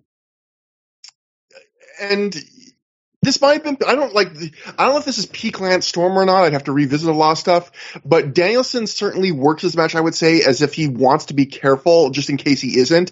This is a step slower, I would say, than most Ring of Honor matches. Danielson controls most of the match. He feels like he builds a lot of tiny little rests into it just in case Lance needs them. I know Lance did say at the end of the match he was surprised how tired he was, which we'll get to later. It isn't quite really a bam, bam, bam paced match until right near the end. It's also, I would say, a step more basic than a lot of Ring of Honor matches. Danielson does most of his usual offense, but Lance gives Danielson, he seemed content to kind of let Danielson run the show here. And when Lance was on offense, it was another thing I was reminded of, not to shit on Lance Storm, but I was starting to realize, a lot of Lance Storm's offense doesn't look great. Like, he has an amazing super kick. He uses it here. He breaks up the cradle pile driver, which I thought was really cool. But some of his basic stuff, like just clotheslines and strikes and those kind of moves, they look a little more awkward and looser than you'd actually like to see, more than like the general standard, I would say, for Ring of Honor at the time. And, but what is in the match, I think, is good enough. Danielson works on Storm's back. Danielson his current personality is in full form here. The crowd really comes alive for Storm's single leg crab and his late near falls. I will say this crowd, whether they bought into Lance Storm could win or not, they got really up for whenever he had a big kind of chance to win. Overall, the best way I could describe this match is I kind of consider Ring of Honor guest star appearances to be in two tiers. I would say tier 1 is like the Kobashi Dragon Gate appearances where guys come in and they're just going all out to have the best match they possibly could have. And then there's tier 2, and there's a wide range in this tier, but I would say on the scale of like Great Muta to Liger, where they're putting what I would describe as an honest effort, and they're giving you enough that you don't feel shortchanged, and like they're trying to have a good match, but they're not giving you everything they have. And I would say this Lance Storm performance feels more closer to that second tier where, he's trying hard, but Trevor, I'm going to put an asterisk on that and say that I agree, but I think this is everything Lance Storm has. Yeah, I just don't think Lance Storm is as good as Kenta Kobashi and the Dragon Gate guys, and it's like, I think like to Lance Storm, he gave the Kenta Kobashi effort here in terms of like this is as he put forth as good of a match as he could put forth here, and I think he put as much effort in as he could for what he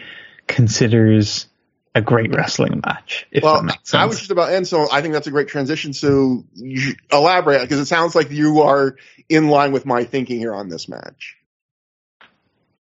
Yeah, I am, and I amn't in ways, and I went through, because like historically, what I've thought about this match was, it was really good, a really cool thing to have on the show. Mid-range Danielson title match from his reign, but one that had kind of significance based on the opponent. So, like, say more than like I'd have it in the category of like, say, the Chris Sabin match at Showdown in Motown, but it's like more significant because it's Lance Storm in 2006 as opposed to Chris Sabin in 2005. So,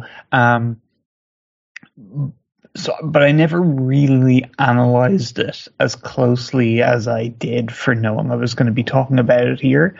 So as I was watching it, it was like, I had so many thoughts, and they're going to go in like different directions. So first direction I'll throw at you, I think this is Lance Storm's best singles match of all time. It's just as a caveat, it's his longest.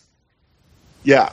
There you go. It's kind of amazing. He has never had a match this long. And I think when I go, I'll explain. I think I have a theory as to why, but you go ahead. So I think it's his best ever singles match, but I don't think it's great. I think it's quite good. I think it hits a ceiling that you're going to have with Lance Storm, because Lance Storm's, to me, his biggest limitation as a wrestler, especially as a babyface, is just how low his intensity levels are, and how when he tries to act intense, it comes off as hokey. So it's like almost better he doesn't try to act intense and just is low intensity. And when you're in there with Bryan Danielson, a guy who hits as hard and fights as hard as Danielson does so often, it can really look like a really noticeable contrast in a bad way when you're throwing clotheslines like Lance Storm through here. And I know, like, back in the day, like on the DVD VR board and stuff, like Lance was a figure who, a pariah. Yeah, he was, those guys did not like their Lance Storm, and Lance Storm, like, he went back against the criticisms they had of him and stuff like that. So it was kind of like, but like, to me, I never really got hugely into that kind of Lance Storm criticism. I was kind of schooled to wrestling smarkdom by like Power Slam magazine, which was very high on Lance Storm. Coming out of ECW, he was like the work rate guy in ECW, and if you're the work rate guy in ECW, like Power Slam is gonna love you because they loved ECW and they loved work rate. So Lance was a very popular figure, and then I get on the internet and like gradually I'm like very much coming into the world like Brian Alvarez and Dave Meltzer, who are like huge Lance Storm fans, and they like think very highly of Lance's work, and particularly Brian, who's wrestled himself and was always a person who, and I I'm not criticizing this in any way, shape, or form, because if I had to wrestle a match, I'd love to wrestle a match with a Brian Alvarez or a Lance Storm, who I could be fairly well sure aren't going to hurt me, But for me as a fan, I'm not super interested in, oh, look how safe Lance Storm is. Wow. Isn't that just so entertaining how safe he is? But like to someone like Brian Alvarez or like a Buddy Wayne or someone like that, talking about Lance Storm, they're going to talk about him with an air of respect. And then to me, as someone who's like listening to their audio and contributing on the message board, I'm going to be of that same opinion. I'm going to be like, Lance is a great worker. He's so safe. But, as I actually kind of like form my own opinions and think about what I do and don't enjoy as I watch it, it's like, Lance is, there's a lot of the criticisms that would have been that the DVD-VR guys would have had about him are accurate, but maybe presented in a way that you can see why they would get a prickly response from a Lance Storm, who's, if you're someone who's out there focused on trying to take care of your fellow workers and you have a great reputation and people think very highly of you, and then you come online or whatever and you hear these guys saying, he's shit, he doesn't know how to wrestle, he's whatever they would like, whatever very uncushioned statement would have been being thrown out there by like a Phil Schneider or someone like that. Like you can see how it's going to rub someone the wrong way. Yeah. So Lance was low intensity, and it was a stark contrast to Brian. And it kind of, you mentioned, Trevor, about how it kind of felt like Brian was almost not wanting to hurt Lance, but I think it was more that he was just going at Lance's kind of pace, as opposed to being worried about hurting him, so to speak. But the other thing on the flip side, you see a lot of the positives of Lance Storm here. His incredible timing and his just ability to,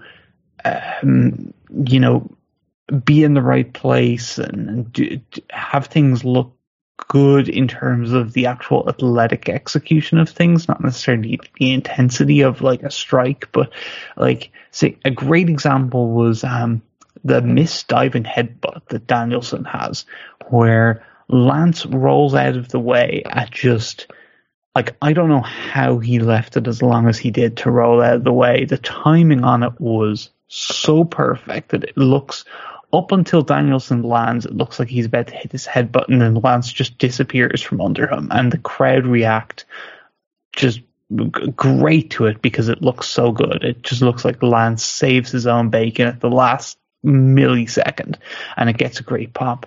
And but yeah, there was like Lance has a comeback, one of his first kind of comebacks early in the match, it seemed it was early in the grand scheme of the match, but at the time it felt like it might have been the main comeback, and there wasn't much of a reaction because it was, again, quite low intensity stuff. And I was like, this match isn't really working out too good. But then they kind of kicked it into another level as they went on about 5-6 minutes longer.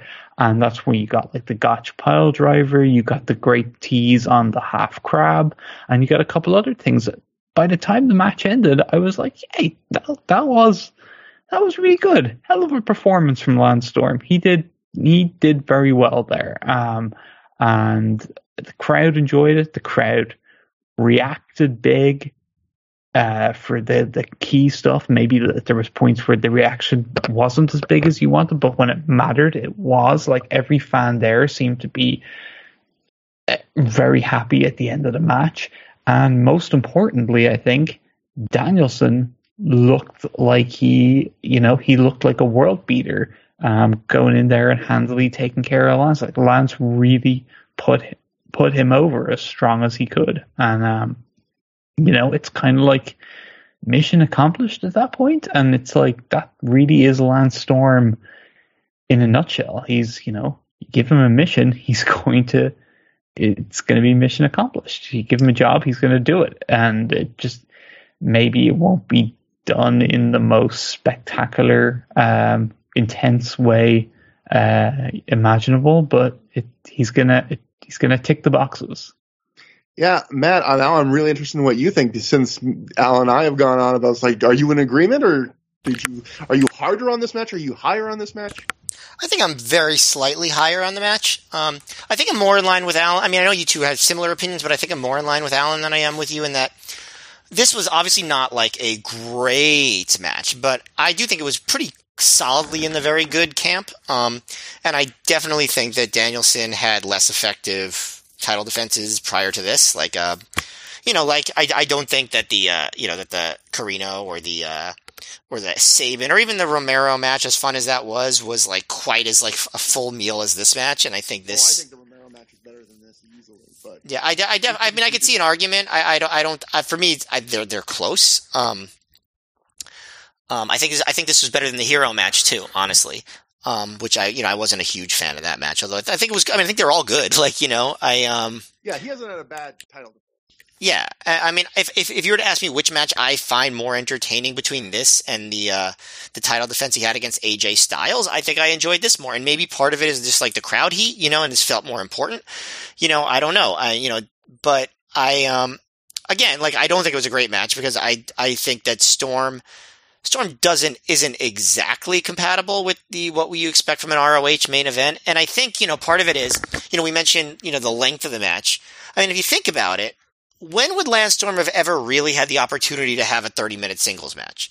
Like, not in Smoky Mountain. I mean, maybe in his early days of his career, but I don't know how much in like the early indies in Canada that he wrestled in, they allowed guys to have 30-minute singles matches if they weren't top stars. The death tours of Northern. Yeah, so maybe there, but I like the ECW didn't really, they were more of like they wanted their pay-per-view would be the only thing. I know Just Incredible and Jerry Lynn had a couple of long matches on pay-per-view. Did Lance and Jerry ever get a long pay-per-view match? No, I mean, I think the longest singles match Storm had on pay-per-view was like a 16 or 17-minute match against Rob Van Dam in '99.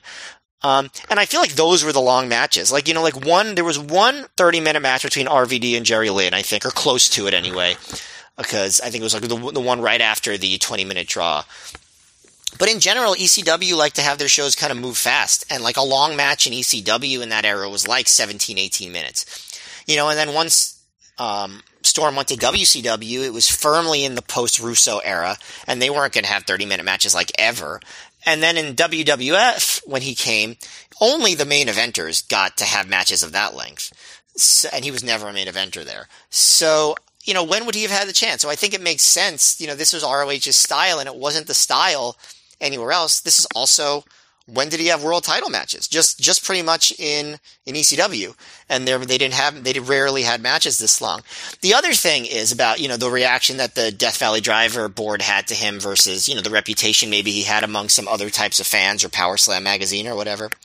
If you think about what people considered a great work rate wrestler in the 90s in America versus what they considered a great work rate wrestler after the ROH era. I'm so glad you said this, because it bleeds perfectly into something I was going to say. Yeah, it changed a lot. Like, I mean, first of all, stiffness was not a thing in American wrestling in the 90s, right? Like, I mean, obviously there were Japanese influenced guys, and like if you watch like Chris Benoit, he definitely was hard hitting, but there were, and his chops were hard, but it's different than like the strikes that you get even in this era in ROH, and even nowadays on TV, even honestly for some WWE matches. It was much more like the Calgary guy, like Bret Hart and Owen Hart. Bret obviously always talked about how much pride he took. And it's, I work snug, I don't work stiff. You pretty much had to go to Vader to see a guy who was like just like really laying it in. And then of course you talk about ECW, which was a brawling based promotion. And how many of those guys really had like good looking strikes in ECW? Like, I know Rob Van Dam is sort of famous for like having the bad combination of his strikes didn't look very impressive, but also he hurt people, with them. But like, I don't think Sandman had like great punches, or Sabu or Dream, you know what I mean? Like, these weren't like the the strike masters of the world. So like Lance Storm really was a great worker in that era. He did what you wanted a great worker to do. His strikes didn't look good. His chair shots didn't look good, but he had great finesse. He had great timing. His drop kicks looked great. His leg lariats looked great. And I think he brought all that to this match. I think you could tell he was winded at different times, but also, again, he hadn't wrestled in almost a year. And before that, he hadn't wrestled a lot. And this was his longest match ever. And so you combine all those things, and it's like, I think he put on a pretty good performance. And, obviously he let Danielson carry him through some of the aspects that weren't his strong suits. And yeah, like, I think it took a while for the crowd to buy that he could win. But, those later, half crabs and some of the later near falls really worked pretty well. Actually, something I noticed as someone who has, watched a lot of Danielson from this era, Trevor, when we watched the famous match he has against Kenta at Glory by Honor 4 or 5, I guess it was. I think it was 5. Yeah, Glory by Honor 5 in September of this year. Watch the closing sequence of that match. I think you're going to notice that a lot of it is taken from this match. Some of like Danielson holding on to the tiger suplex and like the sudden like cradle and then he holds on to the cattle mutilation. Good eye, man. Yeah, because I've watched that match a lot, so I really recognize that. But obviously it's a little bit more effective there because that's a bigger match. Kenta fit, meshes with Danielson a little bit better. He has better chemistry. But I think, I think you're right, Alan. Like Storm did what he can do here, and I think it amounted to something pretty good, even though it wasn't quite up to the top level ROH standards. Two funny things that I will mention. One, can I just say, yes, just because it ties into your 90s thing, sure, perfectly.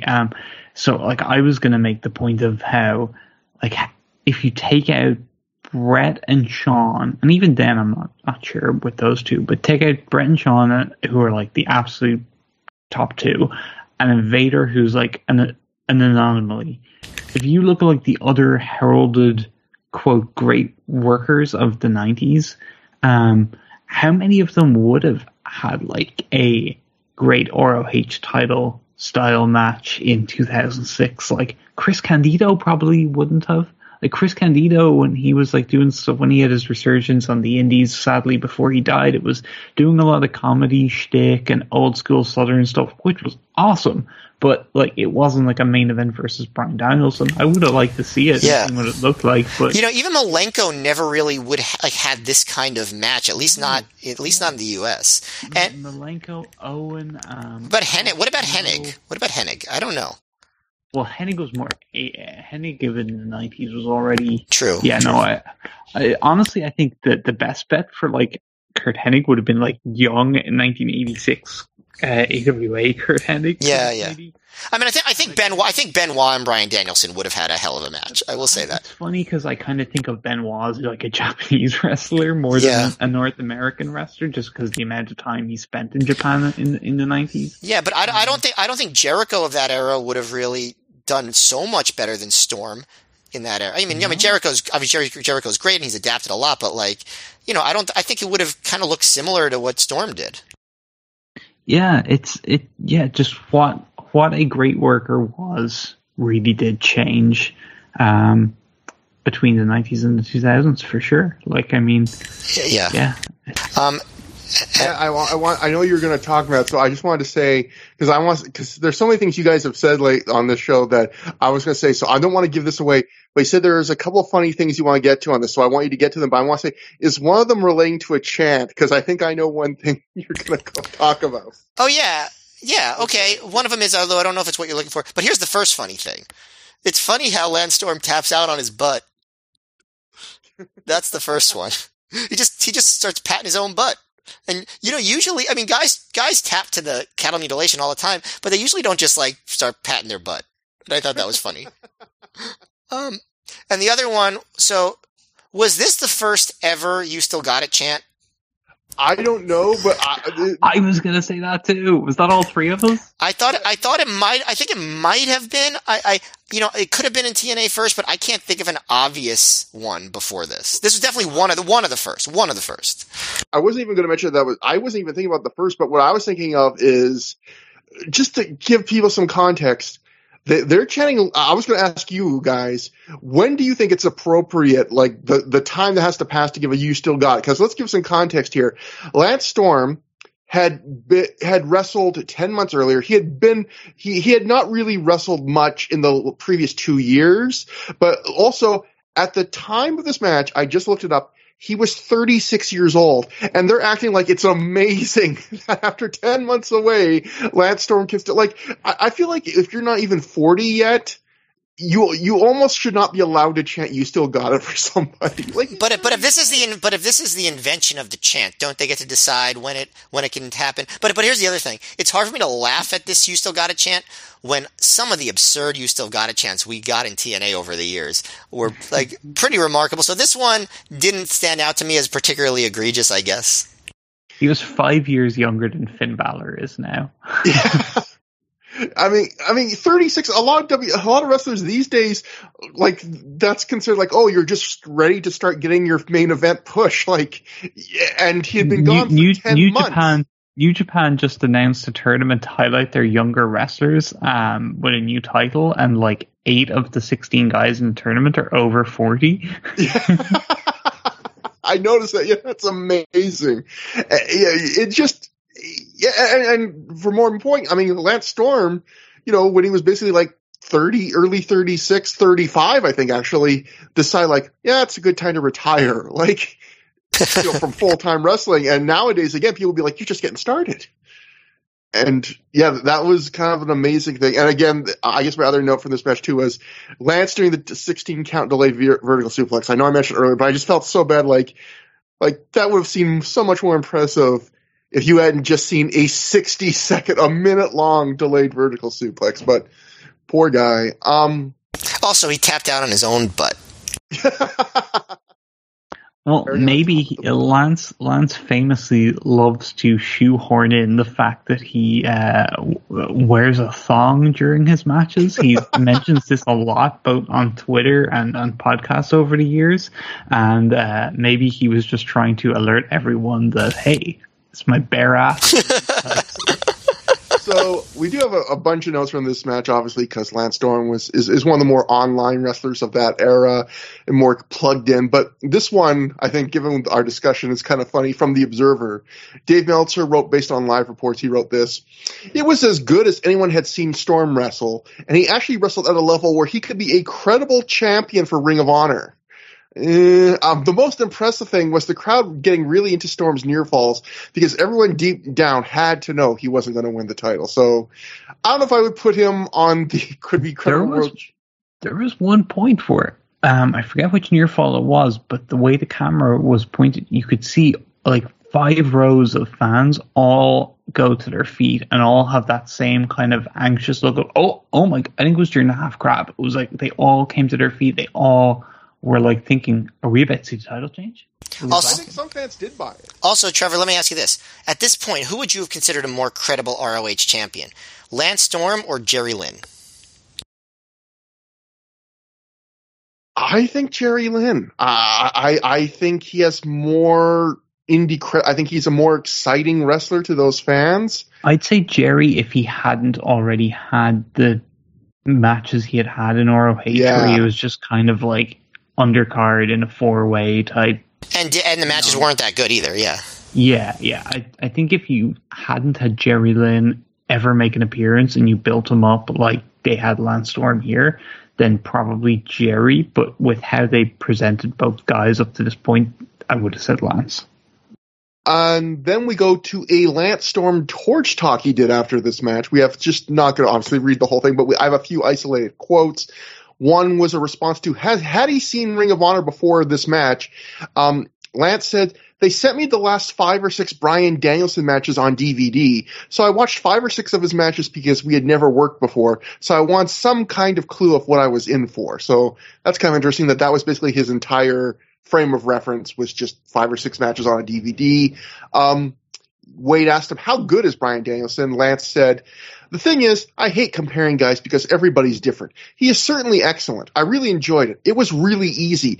We went 27 minutes, which is the longest match I've had in probably over 10 years. He is certainly quite good. I wouldn't want to compare him to a Kurt Angle or a Rock or a Chris Jericho or even myself because everybody's different. Certainly he's extremely talented and a lot of fun to work with. Then they asked about his retirement status. And he said, extremely semi. Gabe Sapolsky approached me last year wanting to know if I'd be interested in coming in and working a shot. I really wasn't. He convinced me to come down and appear at a show. I watched the show, and he wanted me to keep an eye on Bryan Danielson, and we did an in-ring thing for him. He sort of pressured me into it a little bit, and I was intrigued. The Ring of Honor show was really good. It had all the positive vibes of ECW. It intrigued me a little bit more, sort of thinking about it. The more you're away, the more these opportunities that keep coming up, you go, oh, this might be fun. That might be fun. You keep putting it off. Then you realize you won't be able to put them off forever. So maybe you decide to take the opportunities that do come, especially with them being in Chicago. It worked out to be a really good opportunity, so I decided to take it. So, you know, I like the idea. I mean, it makes it sound like Gabe really did the full press to kind of convince Lance because, you know, the idea that he, you know, kind of really did have to talk him into it. And then we get some of his more detailed stuff. We get from the StormWrestling.com, Lance Storm commentary. Again, Lance one of the early guys to actually have like an online blog. He wrote, I got just one excerpt from it. He wrote, I've got to say Ring of Honor runs one hell of a show. It seems to have all the love, passion, and hard work of ECW without the chaos, disorganization, and bounce checks. When I hit the ring that night, the crowd response was amazing, and I was greeted by a huge bombardment of red and white streamers. This is a Japanese tradition, and I've always been a huge fan of the concept. I could not have received a warmer welcome, and again, I thank everyone for it, as this helped make this night one of the greatest in my career. I still haven't decided how I feel about the match itself. By all accounts, it was a great one. All the fan reports I've read put it over strong, and there was no doubt that the live crowd ate it up. But it just felt strange to me. Part of the problem, I think, is that it was such a different match for me. The match was a different style than I'm used to. I've always tried to adapt and follow the win in Rome philosophy, so I attempted to work more to the Ring of Honor style that Bryan Danielson is used to. I also had to work as a babyface, which is unnatural for me now, and to be honest, I don't much care for it. Those things aside, though, I do feel it was a strong performance. This sounds like a Lance Storm obituary. Yeah, exactly. I didn't much care for him. Lance Storm is like the master of the most negative, positive speeches. You know, I do feel it was a strong performance, even more so considering I've been inactive for almost 2 years, and it's been a full 10 months since my last match. In all honesty, I was a little disappointed. I was as tired as I was after the match until Gabe Sapolsky pointed out that we went approximately 27 minutes, which would be the longest single match I've had since early 1995. Again, so there you go. So there you go. That was so it's been since definitely before ECW. I guess probably would have been where would he have had that match? Japan?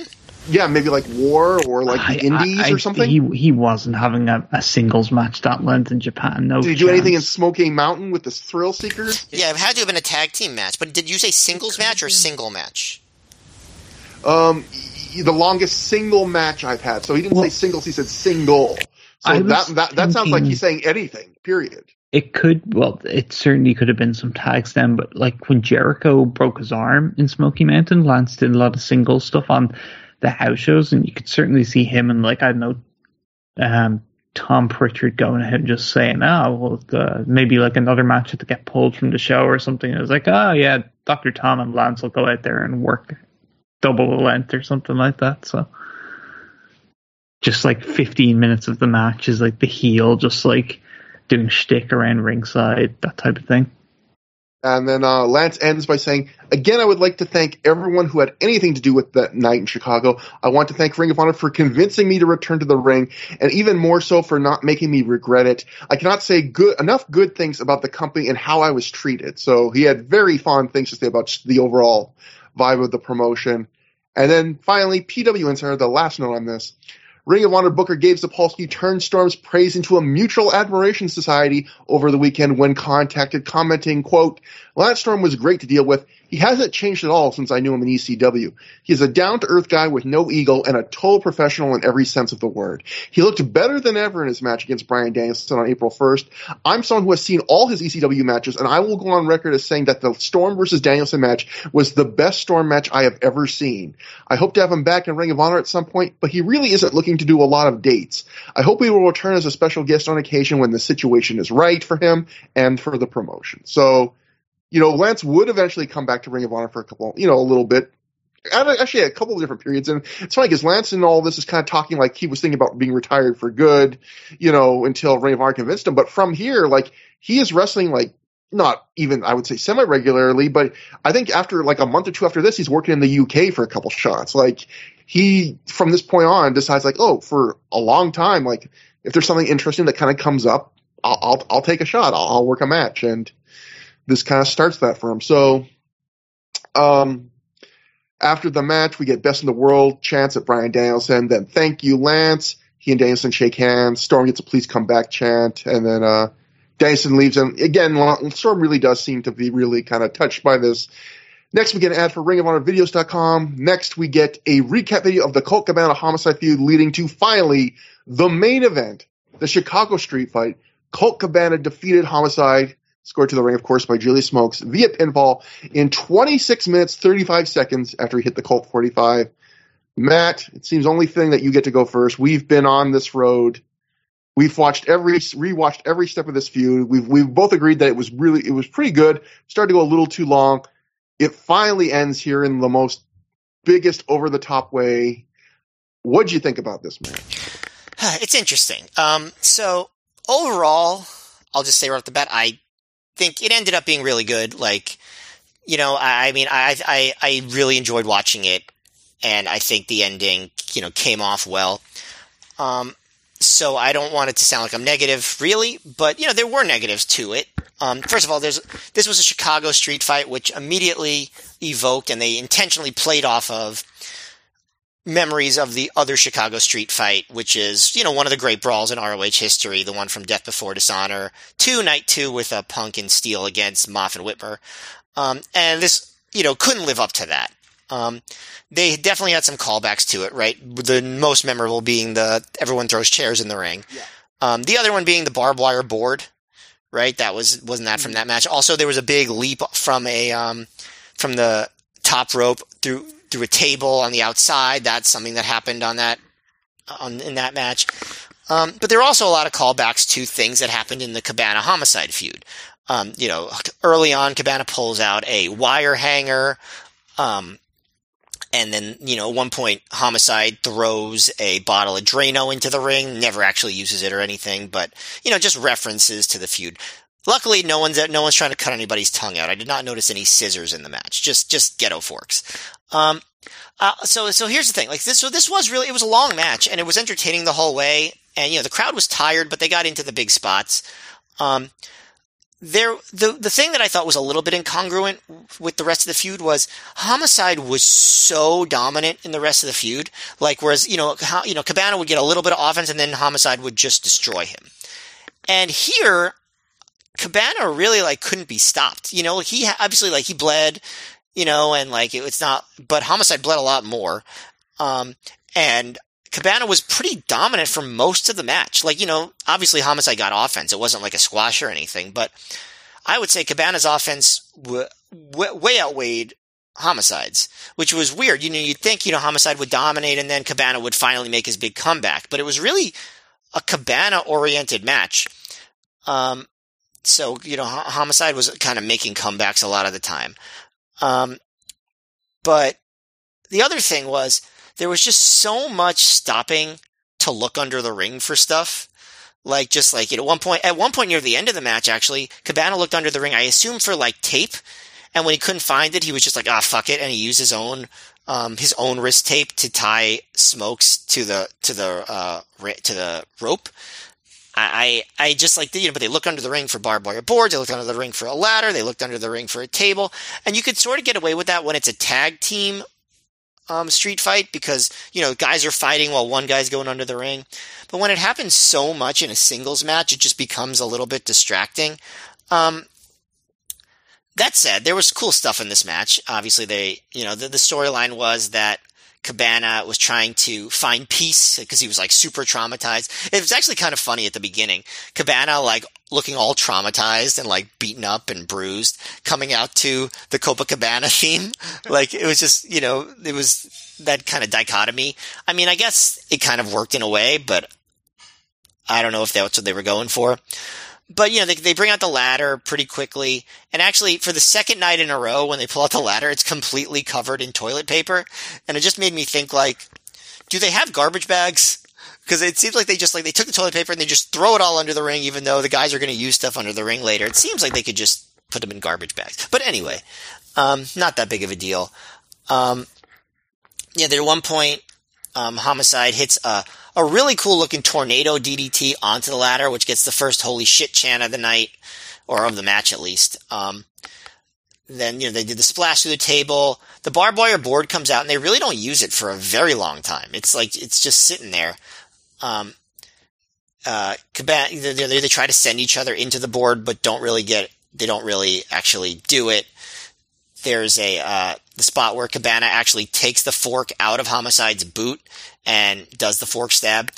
And I still am trying to figure out, and again, I know we've asked this before and it seems naive when I say it, but when they do like the big fork stab and Homicide starts bleeding, does he bleed or is it from the fork? Because I really do feel like it could be from the fork. Like it could be like, yeah, you just hit me with the fork and I'll start bleeding all over. Because it does seem like the blood comes from like a few different points.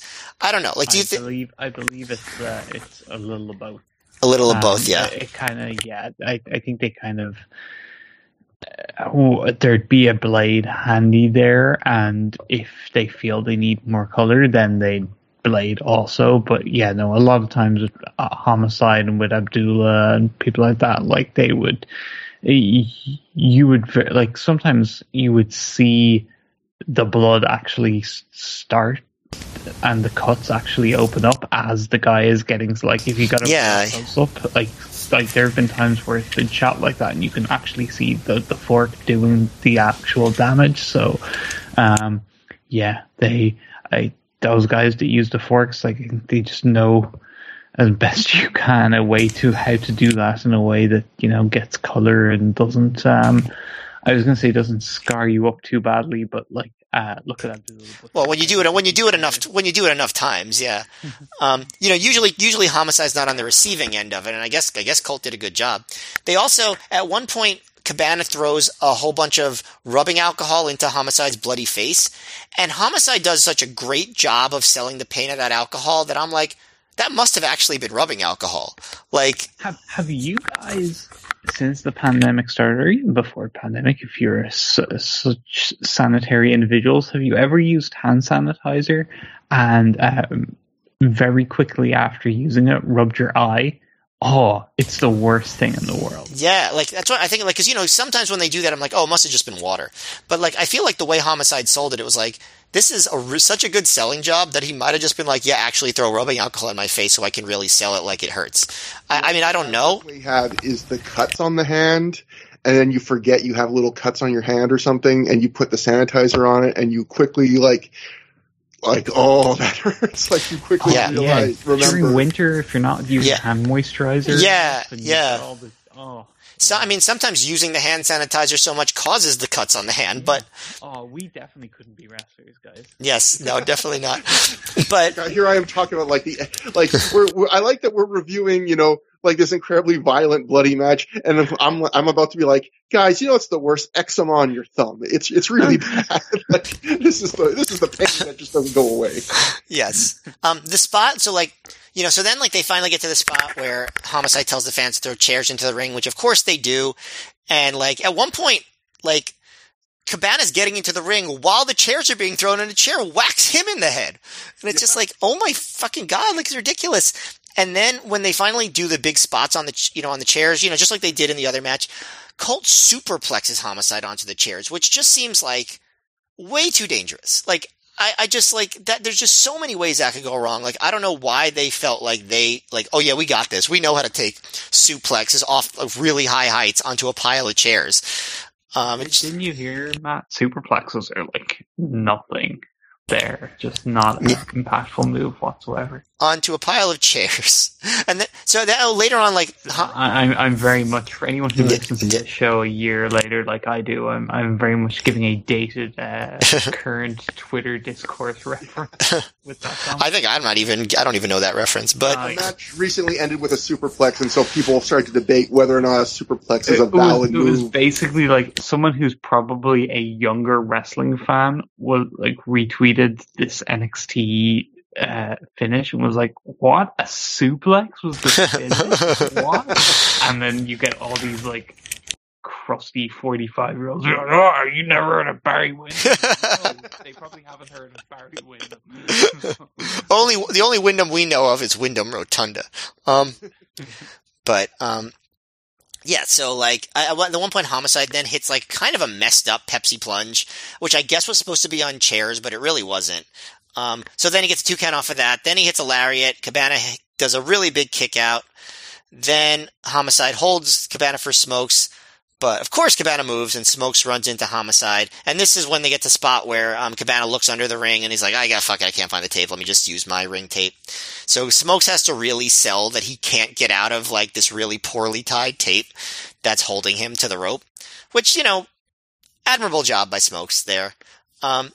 So then, like, we get these final spots. So the barbed wire board is still there. Cabana has not used it yet. He drags a table into the ring.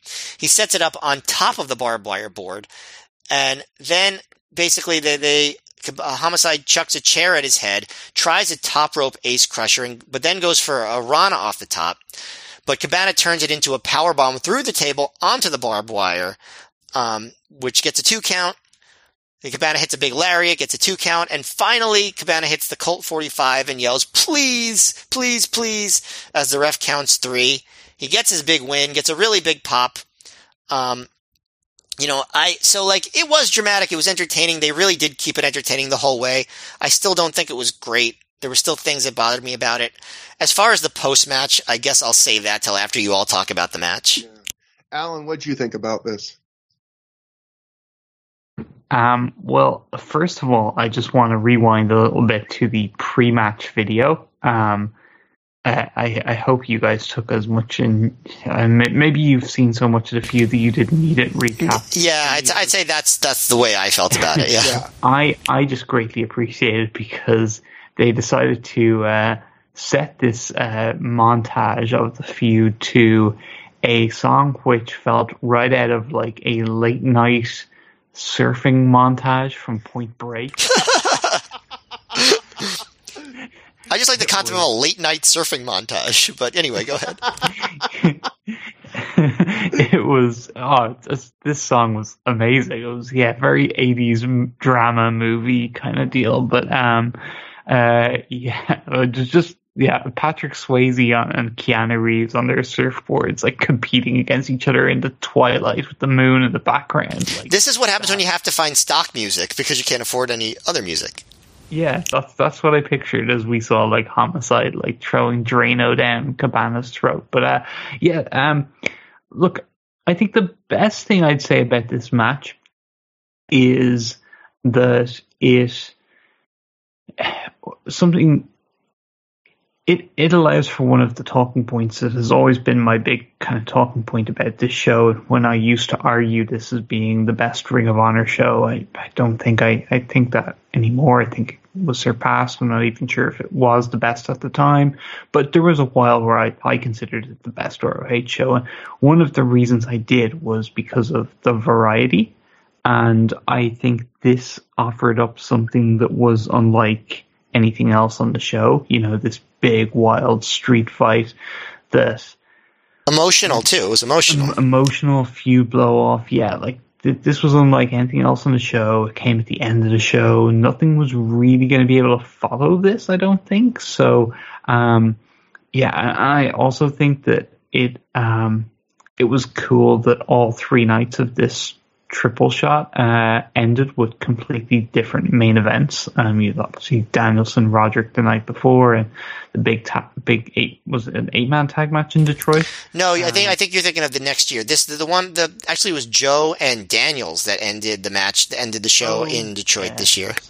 Sorry, yeah, I'm getting that confused. But anyway, it really stood out, and it had its flaws, you know. It certainly had its flaws, but as far as great brawls in ROH history, like, there have been better, like some of the Steen, Generico, Cabana, Carino stuff, the Homicide Carino stuff, but we've also seen Ring of Honor brawl feud enders fall a hell of a lot flatter than this did. If you think of like Punk and Raven and quite a few other examples, this was very good. And for a feud that was an up and down, to say the least, and that's kind of putting it nicely, probably more down than up. It ended on I think a pretty decent, in terms of the match. We'll see what you guys think about the post match, but in terms of the match,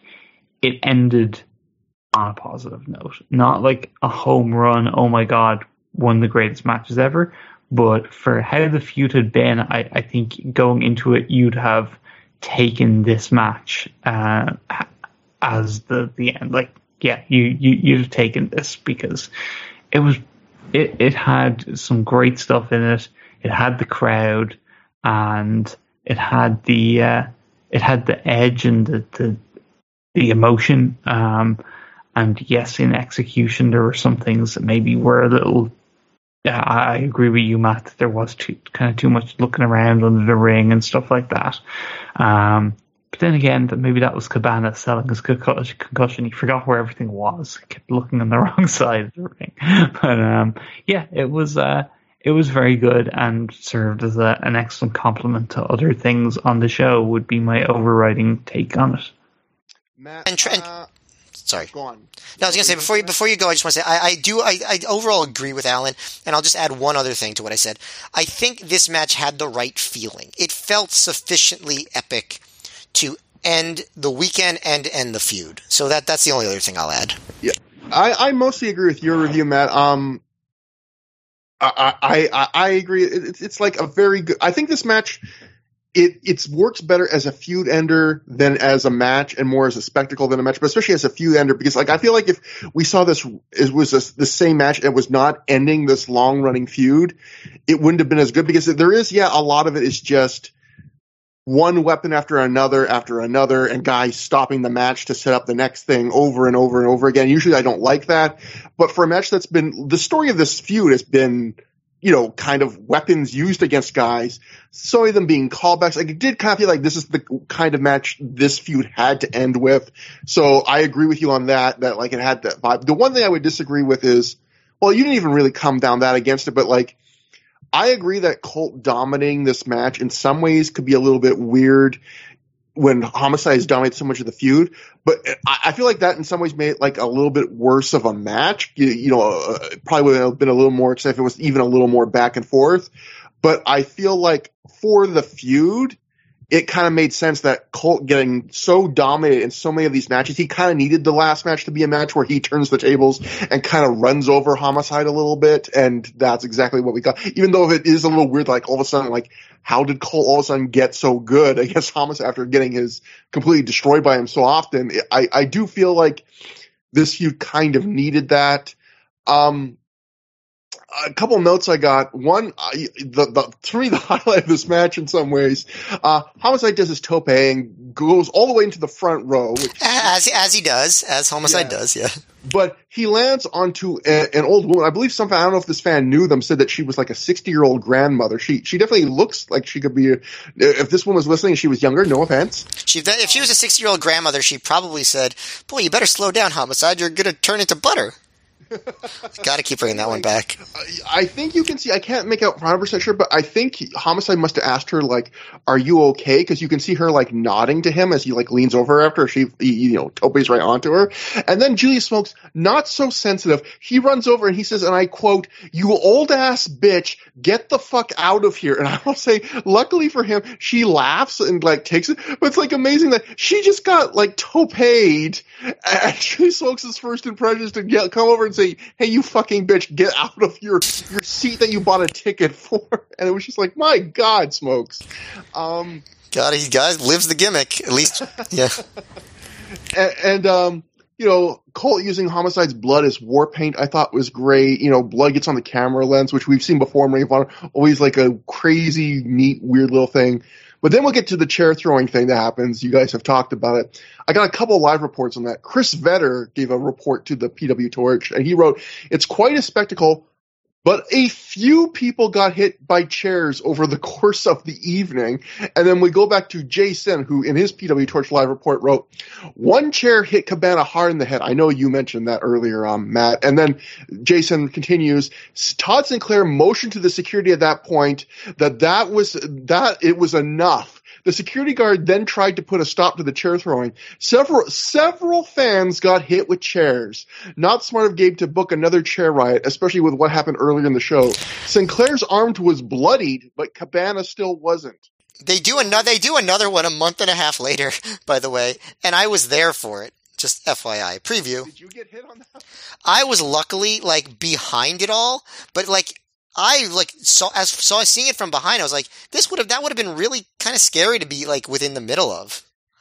Yeah, that's one to be scary to be in like one of the first couple rows, right? Because your experience here has got to be someone that thinks they're a much better. They think they're a Masato Yoshino level thrower, but they're not. Yes. It's going to throw it to the ring, and it's going to beam me in the back of the head. Right. I would have been scared if I wasn't in the back. Definitely. Yeah. So it is amazing that like we were talking about earlier. Chris Hero throws a chair the last night, hurt somebody. He does it. He gets to do it again tonight. Hurt somebody. They do a chair riot. Other people get hurt. Like it just, and then to your point, Matt, they do it again a month and a half later. Like, I guess until someone sued them, they weren't going to stop doing this. They were like, well, as long as no one gets that angry, let the chairs flow. But either way, we get to the post match then. After the match, Ricky Reyes and freed from his ring tape, Julius Smokes attack Cabana. The crowd starts banging the guardrail signs in time to CM Punk's theme. I feel like some fans must have actually expected Punk, especially after, the unscripted 2 appearance, that he was going to appear. But I did not put this in my notes, but I think I read somewhere that Punk, they thought there was plans that Punk was going to come backstage to hang out, but for whatever reason, he didn't show up for the show, actually, even though it was in Chicago. Oh, I think we talked about in the last show. Didn't you mention, Matt, that maybe he was you were speculating that maybe he was practicing for his, Yeah, I was only half serious about that, but he was going to be in like a segment at WrestleMania. He was, so like. But, so anyway, Reyes and Smokes at this point grab a noose. They put it around Colt's neck, and they look to hang him when an angry Homicide tells them to stop. Homicide actually gets real mad at Smokes. He yells at him and Reyes to back off. He gets on the mic and he says, Colt Cabana deserves respect for defeating a fucking legend like him in Ring of Honor. Homicide again stops Smokes from going after Colt because Smokes keeps wanting to go after him. Homicide says, "You want goddamn peace, Colt? I don't get no fucking peace." Homicide teases swinging a chair, but instead he offers a hand and even drops to his knees, shouting, "Please forgive me." Colt shakes hands and the two hug.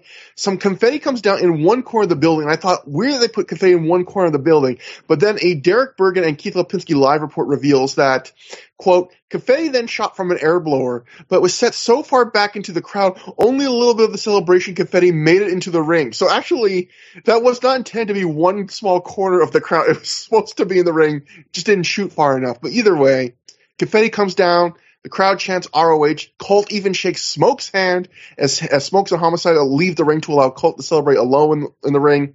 So yeah, this was a very, I think, Alan, you were alluding to this earlier.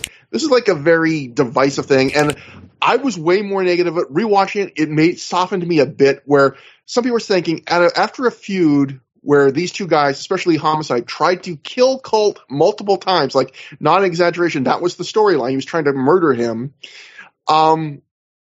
that after this one match, not only do they like not hate each other, they hug, confetti comes down like it's like a happy celebration. Like people think that's the wrong thing for a tone. It's wrong that they're making up like that. I feel like rewatching it feels a bit more earned, but I can still see why people disliked not everyone, but some people dislike that as an ending. Alan, what'd you think about like the idea of having kind of basically using this in a way just to go from Homicide being like the most evil guy in the world to turning him face? Sorry, am I off mute here? Yes, you are. You are. I went really wonky there for a sec. I had to pull it out. So, like, I never was overly perturbed by it, but I never fought against the very severe criticism that people had at the time. Like, there were people who hated this at the time, and it got a lot of shit. And I saw where those people were coming from. It didn't bother me to that extent, but I did kind of see it as, maybe it is a little silly. However, watching it in 2022 eyes, it's like, I don't know if it's just stuff like that was held to a higher standard back in that era, that in 2022, I watch them like, what are people so mad about? Why? They shook hands. Like, it didn't seem like that big of a betrayal of the feud or anything. Yeah. I don't know. I think it's just there's a lot less care and maybe pride in detail work nowadays in a lot of places in wrestling, that you see stuff like that or worse like all the time. So it really didn't seem as bad. And I do think the way it's kind of done is a little bit silly, with Homicide just kind of just being so over the top with it. But hell, I thought it was all great when like Homicide goes back and Cabana starts playing, and Colt with his concussion after his death match just says, "Yep, full on Dusty Rhodes now. Time to start strutting." I did like that at the very end. You could see Colt like saying to Homicide like off mic, like, it's over. Like he was in shock. Like he almost couldn't believe that it was going to be over now, that like he didn't have to worry about this anymore. Matt, what did you think about it? I agree with you. Like I was more bothered by it then, although I wasn't one of the people that was like, thought it was like an abomination or anything. But like, yeah. I think for as illogical as you could say it is for Cabana and Homicide to like, for Cabana to forgive Homicide, for Homicide to like suddenly do this big turn just because he lost a brawl to Colt, like one brawl after he beat him like a million times. I think the emotions ring true enough that it works. You know, like it's emotionally logical, even though it's not actually logical, if that makes sense. Like, it just hit right. That the fact that, you know, Cabana just like this relief, like Cabana does a great job of playing relief. Even if you could say that, you know, Homicide was a little bit over the top in his apology, yeah. Cabana's relief just like really works here. And I think, you know, like just like that really sold it. It's just like everybody who's watched this, been through this journey over the previous like 7-8 months. And like, this is finally the catharsis, and, you know, and just like it actually is over. Like, we can all breathe. Cabana can start strutting and becoming himself again. And so I think that like, it just came off as like a dramatic in a good way. And I ended up really liking it actually in the end. Like, I think it just was a really great moment. And I also just want to add this about the feud. Because I do think there were some bad elements to the feud. You know, I think there was a little bit of repetitiveness, and I think, you know, like Cabana's serious promos weren't always so great.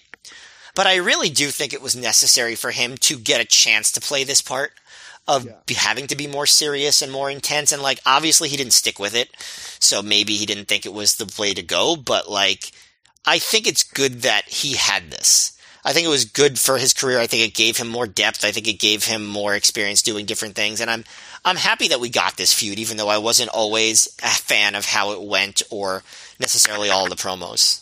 Yeah, I agree. Like match to match, show to show, it isn't my favorite feud, but there was some real high points. But I do, if nothing else, like it was not a bad feud. It was a good feud, but I think it was memorable. Like there are feuds that I probably have enjoyed like segment to segment more than this that I won't remember as much. Yeah, I agree. Yeah, I mean, I to me the highlight was that was the 4th anniversary. Like that was just so dramatic and intense. Like, but I really did like this ending sequence. I think it felt good. Like you don't really get that in ROH very often, and so it just felt like such closure. I like that. So much of what you said is like the perfect segue into the one comment I have from Colt Cabana after the match, because he told Ring of Honor wrestler Colt Cabana tells the Pro Wrestling Torch that he's glad his feud with Homicide is over so that he can go back to working normal wrestling matches instead of the recent hardcore style matches he's been working with Homicide. Quote, "We killed each other for the past 8 months," he says. "I'm glad that could all come to an end in a peaceful manner. I was ecstatic that all my Chicago neighbors were around the ring supporting me in this brutal match. That really made the difference." Peaceful. What'd you say? Peaceful. I'm glad it's over and I can move on. The handshake was peaceful. Okay. I'm glad it's over and I can move on and smile once again in the wrestling ring. So I think that really goes again to the point of just like the relief of maybe even some real relief there of like, okay, I can finally go back to kind of my bread and butter and not do these bloody, violent, prop-filled brawls that I just got hurt on, ever for a while now. But I'm just surprised that Wade was taking calls from Cabana after Cabana had admitted that him and Punk used to prank call Wade and say, Nick Bockwinkel has old balls. Oh, yeah. I forgot about that. That was Wade, wasn't it? Who else would it be? Yeah. Oh, those were happier days. But now I got to look up how old Nick Bockwinkel was to really see how old his balls were, because it's old is a relative term, even for balls. Finally, we cut to Bryan Danielson at the Ring of Honor Wrestling School, looking over a contract with ROH owner Kerry Silkin. We can't hear what they have to say, but we get our usual to be continued graphic. Duh, duh, duh. Our last to be continued, Matt, because the Milestone series will end soon. But finally, that is our show. But before we get our thoughts, Gabe Sapolsky reviewed the shows for us. Speaking to the Torch, Gabe Sapolsky tells the Torch that there wasn't one particular moment from the Triple Shot weekend that stood out to him. Quote, "It is really hard to pick any particular moments from this past weekend that stand out. There are just so many," he says. "The weekend was just such a home run on every level. There was just so many great things. This weekend was designed to be the ultimate wrestling weekend, and it was." Sapolsky believes the entire Ring of Honor roster was willing to go to the extra mile to deliver extraordinary performances this weekend, which may have contributed to the long list of Ring of Honor wrestlers that have suffered injuries. Quote, "Everyone wrestled really hard for all 3 nights," he says.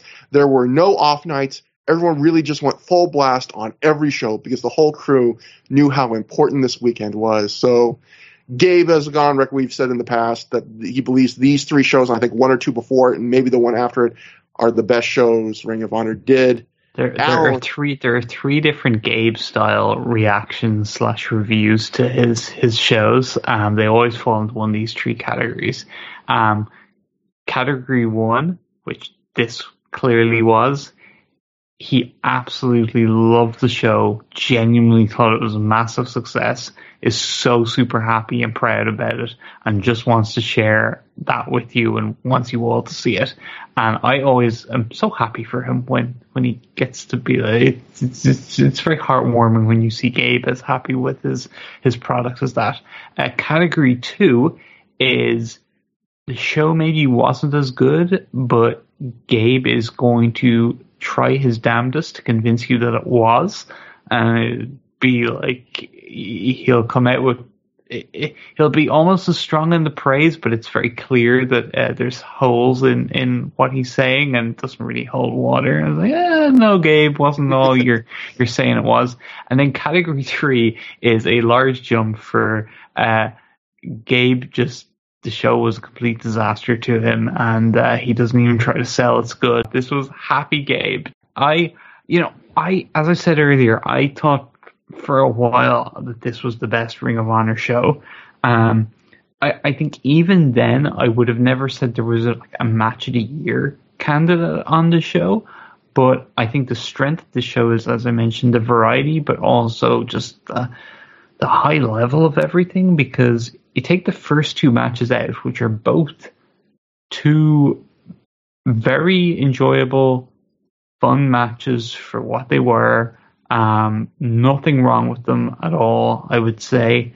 And then after that, they basically reel off 5 matches in a row that you could argue are all 4-star level, or in certainly 2 cases for me, comfortably above 4-star level. So yeah, I think to have that level of consistency, that high level consistency throughout the show, really separates it from a lot of Ring of Honor. It separates it from Supercard of Honor the night before, which Supercard of Honor had higher highs, but definitely had lower lows. And you'd say that about a lot of the other kind of Ring of Honor shows to that point that are thought of as some of the best. This was just, a lot of meat on the bones with this show, and I really thought highly of it at the time, still think highly of it now.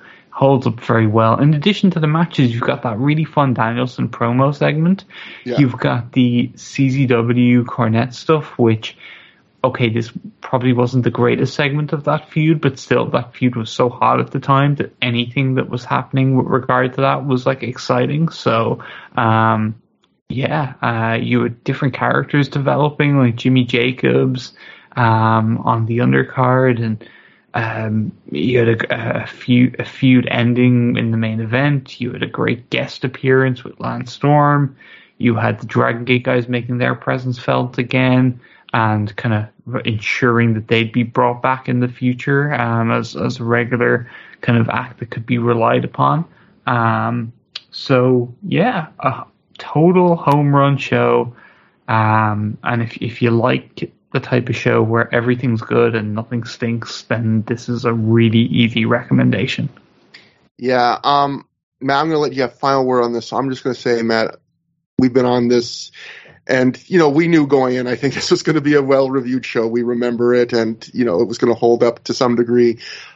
This is obviously a great show. It's a must-watch if you're only a casual Ring of Honor fan. It's the kind of show where if you only want to watch even like 5 old Ring of Honor DVDs, this is going to be one of the ones you should be watching if you're going to limit yourself to that much. I think the only question for me is it the greatest Ring of Honor show ever? And like Alan, I kind of have a hard time now just thinking about that, because it's got one of the greatest atmospheres ever, because it's got a really great crowd, both in size and volume. It's audio volume, not size, because that would just be. But it's got a great variety of match types, like Alan mentioned, but also, there's a lot of good promo. How many promo segments did we laugh at or say were really good? Like, more than usual on a Ring of Honor show. And it's one of those shows, Matt, we've also talked in the past that sometimes there are Ring of Honor shows that are great because they have great matches, and sometimes there are Ring of Honor shows that are great because they feel important, and occasionally you get one where you get both. I feel like that was the case. The only thing that makes me wonder if I would put this as one of the best is, again, like Alan said, it has some matches I would qualify as great or close to great, or, and a lot of good matches up and down the show, but it does not have that one match you are going to put on a match of the year list contendership even. I don't think that. And, Ring of Honor, it is a company kind of built around that. And to me, that's the one thing that when I think about if I'm ever going to be asked what's the best Ring of Honor show ever, it's the one thing about the show that would give me hesitance is there's not that Joe, as unfair as this is to say, there is not that Joe versus Kobashi, Joe versus Punk. There's not that match here, which is an unfair expectation. I think in 2007 they probably top it. I think with whether you talk about the pay-per-view or the actual live event, that Driven show from Chicago, because the pay-per-view has the Danielson McGuinness match tacked on from Philadelphia. The live event has the Kenta Danielson 2, which I think is even better than Kenta Danielson 1, which wasn't on the pay-per-view but was on the live event.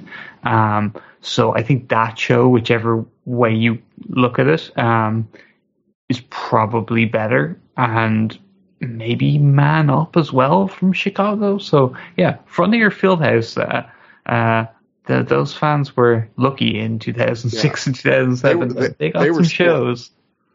Matt, what did you think about this, though? Well, All right. So you mentioned like that this show might not be the best because, well, first of all, I'm not ready to say anything is the best ever yet because we've done this rewatch and we have not gotten to a lot of stuff. Yeah. I can only really fairly say, is this the best show we've seen? And so, like you mentioned, this doesn't have a top level match of the year candidate. And the other show that I had been kind of holding on to as the best show, Manhattan Mayhem, also didn't. So I don't know if that would really factor in for me. I think what we can very clearly say, and I think you would agree with me, as far as just purely in-the-ring consistency and quality, the past 4 shows that we reviewed have been head and shoulders above anything we reviewed before. Like starting with Best in the World, going to Dragon Gate Challenge, onto Super Card of Honor, onto Better Than Our Best. All 4 of those shows are the best wrestling shows that ROH has ever done at this point in time. We talked a lot in 2005 about how, some of they by the end of the year, they had some really good high-end, like, match of the year candidates. But there was also some shakiness in the undercards as far as, like, blandness and things like that. I think, like, we are really seeing with this Milestone series why people talk about 2006 as being just another level. I was always a huge fan of 2005 ROH. Like, it was the year that got me into it and all that stuff. I really do think, at least in this first quarter of the year, 2006, the shows are just like, wow, especially these Milestone series. Like, they're just a lot better. Like, just from in the ring, just like from top to bottom, everything is really clicking. There's so many over acts. Like, the undercards are not dull. So I would say this probably is the best show that we've seen so far, just in terms of like in the ring. I think there's things about Manhattan Mayhem that I like better, and I think, there's some dramatic elements of, like, Nowhere to Run that I really like, but, like, just, like, in the ring, top to bottom, this is a spectacular show that if it happened now, people would be like, this is an amazing show. Like, there's nothing about it that's, like, I mean, I'm not sure there's nothing about it that's dated, but, like, this show would hold up quality-wise to now. And I don't feel like 2005 or even 2004 ROH shows really would hold up to now. So that's why I feel like the Milestone series really marks a line of demarcation where it's like, okay, this is the modern era of wrestling, and like what ROH was putting out then could hold up to anything you want to put up against it. And I think this show is a really, really emblematic of that. I think, if you want to say Super Card of Honor was better, because Super Card of Honor did rank higher in the Wrestling Observer Awards, because it just, even though it had lower lows, it had so much higher highs. Yeah. I can accept that, but just if you just want to like watch a show for 3.5 hours and just be like, yeah, nothing, I don't need to skip anything. Yeah, this shows where it's at. This was spectacular. I mean, bravo! Like, this was an emotional ending. Like, what how could you go wrong? This was really fantastic. Gabe should have been proud of this. Yeah, and that brings us to the end of the show. So now it is time for plugs. Alan, we plugged off top, but now it's your time to plug anything you want to plug right now. The floor is yours. Well, I'm not sure I can plug my show and ThROH VIP better than Trevor did earlier, so go check those out. I will say what I always say when I plug ThROH VIP is that, especially for older fans or younger fans that want to get a taste of a different era, I think the archival stuff, both in terms of print newsletters, but also like the radio shows, the Pro Wrestling Focus radio shows from like 1992 and 93 are just such a cool time capsule of just, it's so awesome that they exist and that Wade kept them and converted them to digital format and that they're there. So I strongly recommend people check out ThROH VIP, and you can find me on Twitter at Alan4L, and other than that, no plugs at all. No plugs. I'm not doing nothing else. I'm taking it easy, and I went over to Germany for the first time in 3 years, and was able to put my feet up and chill out. I wasn't doing an ounce of work, and I was more than happy for that to be the case. I had an open offer if I wanted to commentate any of the match. I was like, guys, you're all right. You got your guys here now, and they're doing a lovely job, and I'm just gonna relax here and enjoy the shows at my own pace. You're in your Lance Storm 2006 year. You do it when it feels like you want to do it now. Otherwise, I think my wrestling commentary days are done. I'm not sure. I think, yeah, no, I don't think I'm going to go back down that. I'm not sure I could get a better experience from it than I got during the times I did it. So it's like, why tack more on now? I don't know. I'd have to be, I'd have to be really, there'd have to be something that would really, like, that I'd be really in, like, if Dragon Gate called me up and were like, hey, come over to Japan and commentate our, like, biggest show of the year, and we're going to have proper cheering crowds, and it's going to be awesome in a packed house. I'd be like, yeah, sure, I'll do that. But aside from that, or, like, someone bringing Lance Russell back from the dead and letting me do a show with him, I don't think I'll be doing much commentary anytime soon. Well, if you want to get in touch with us at Through the Years, that would be throughtheyears@gmail.com, THROH for through. At Trevor Dame on Twitter, at Mayor MGF on Twitter. That brings us to the end of the show. Thank you again, Alan, so much. So next time on the show, we will be ending the Milestone series by covering Ring of Honor's 100th show, which means we will also be doing our 100th show. It will be a momentous occasion where we won't do anything special except be us, which is very special. Oh, very special. So until next time, have a good time. Have a great time.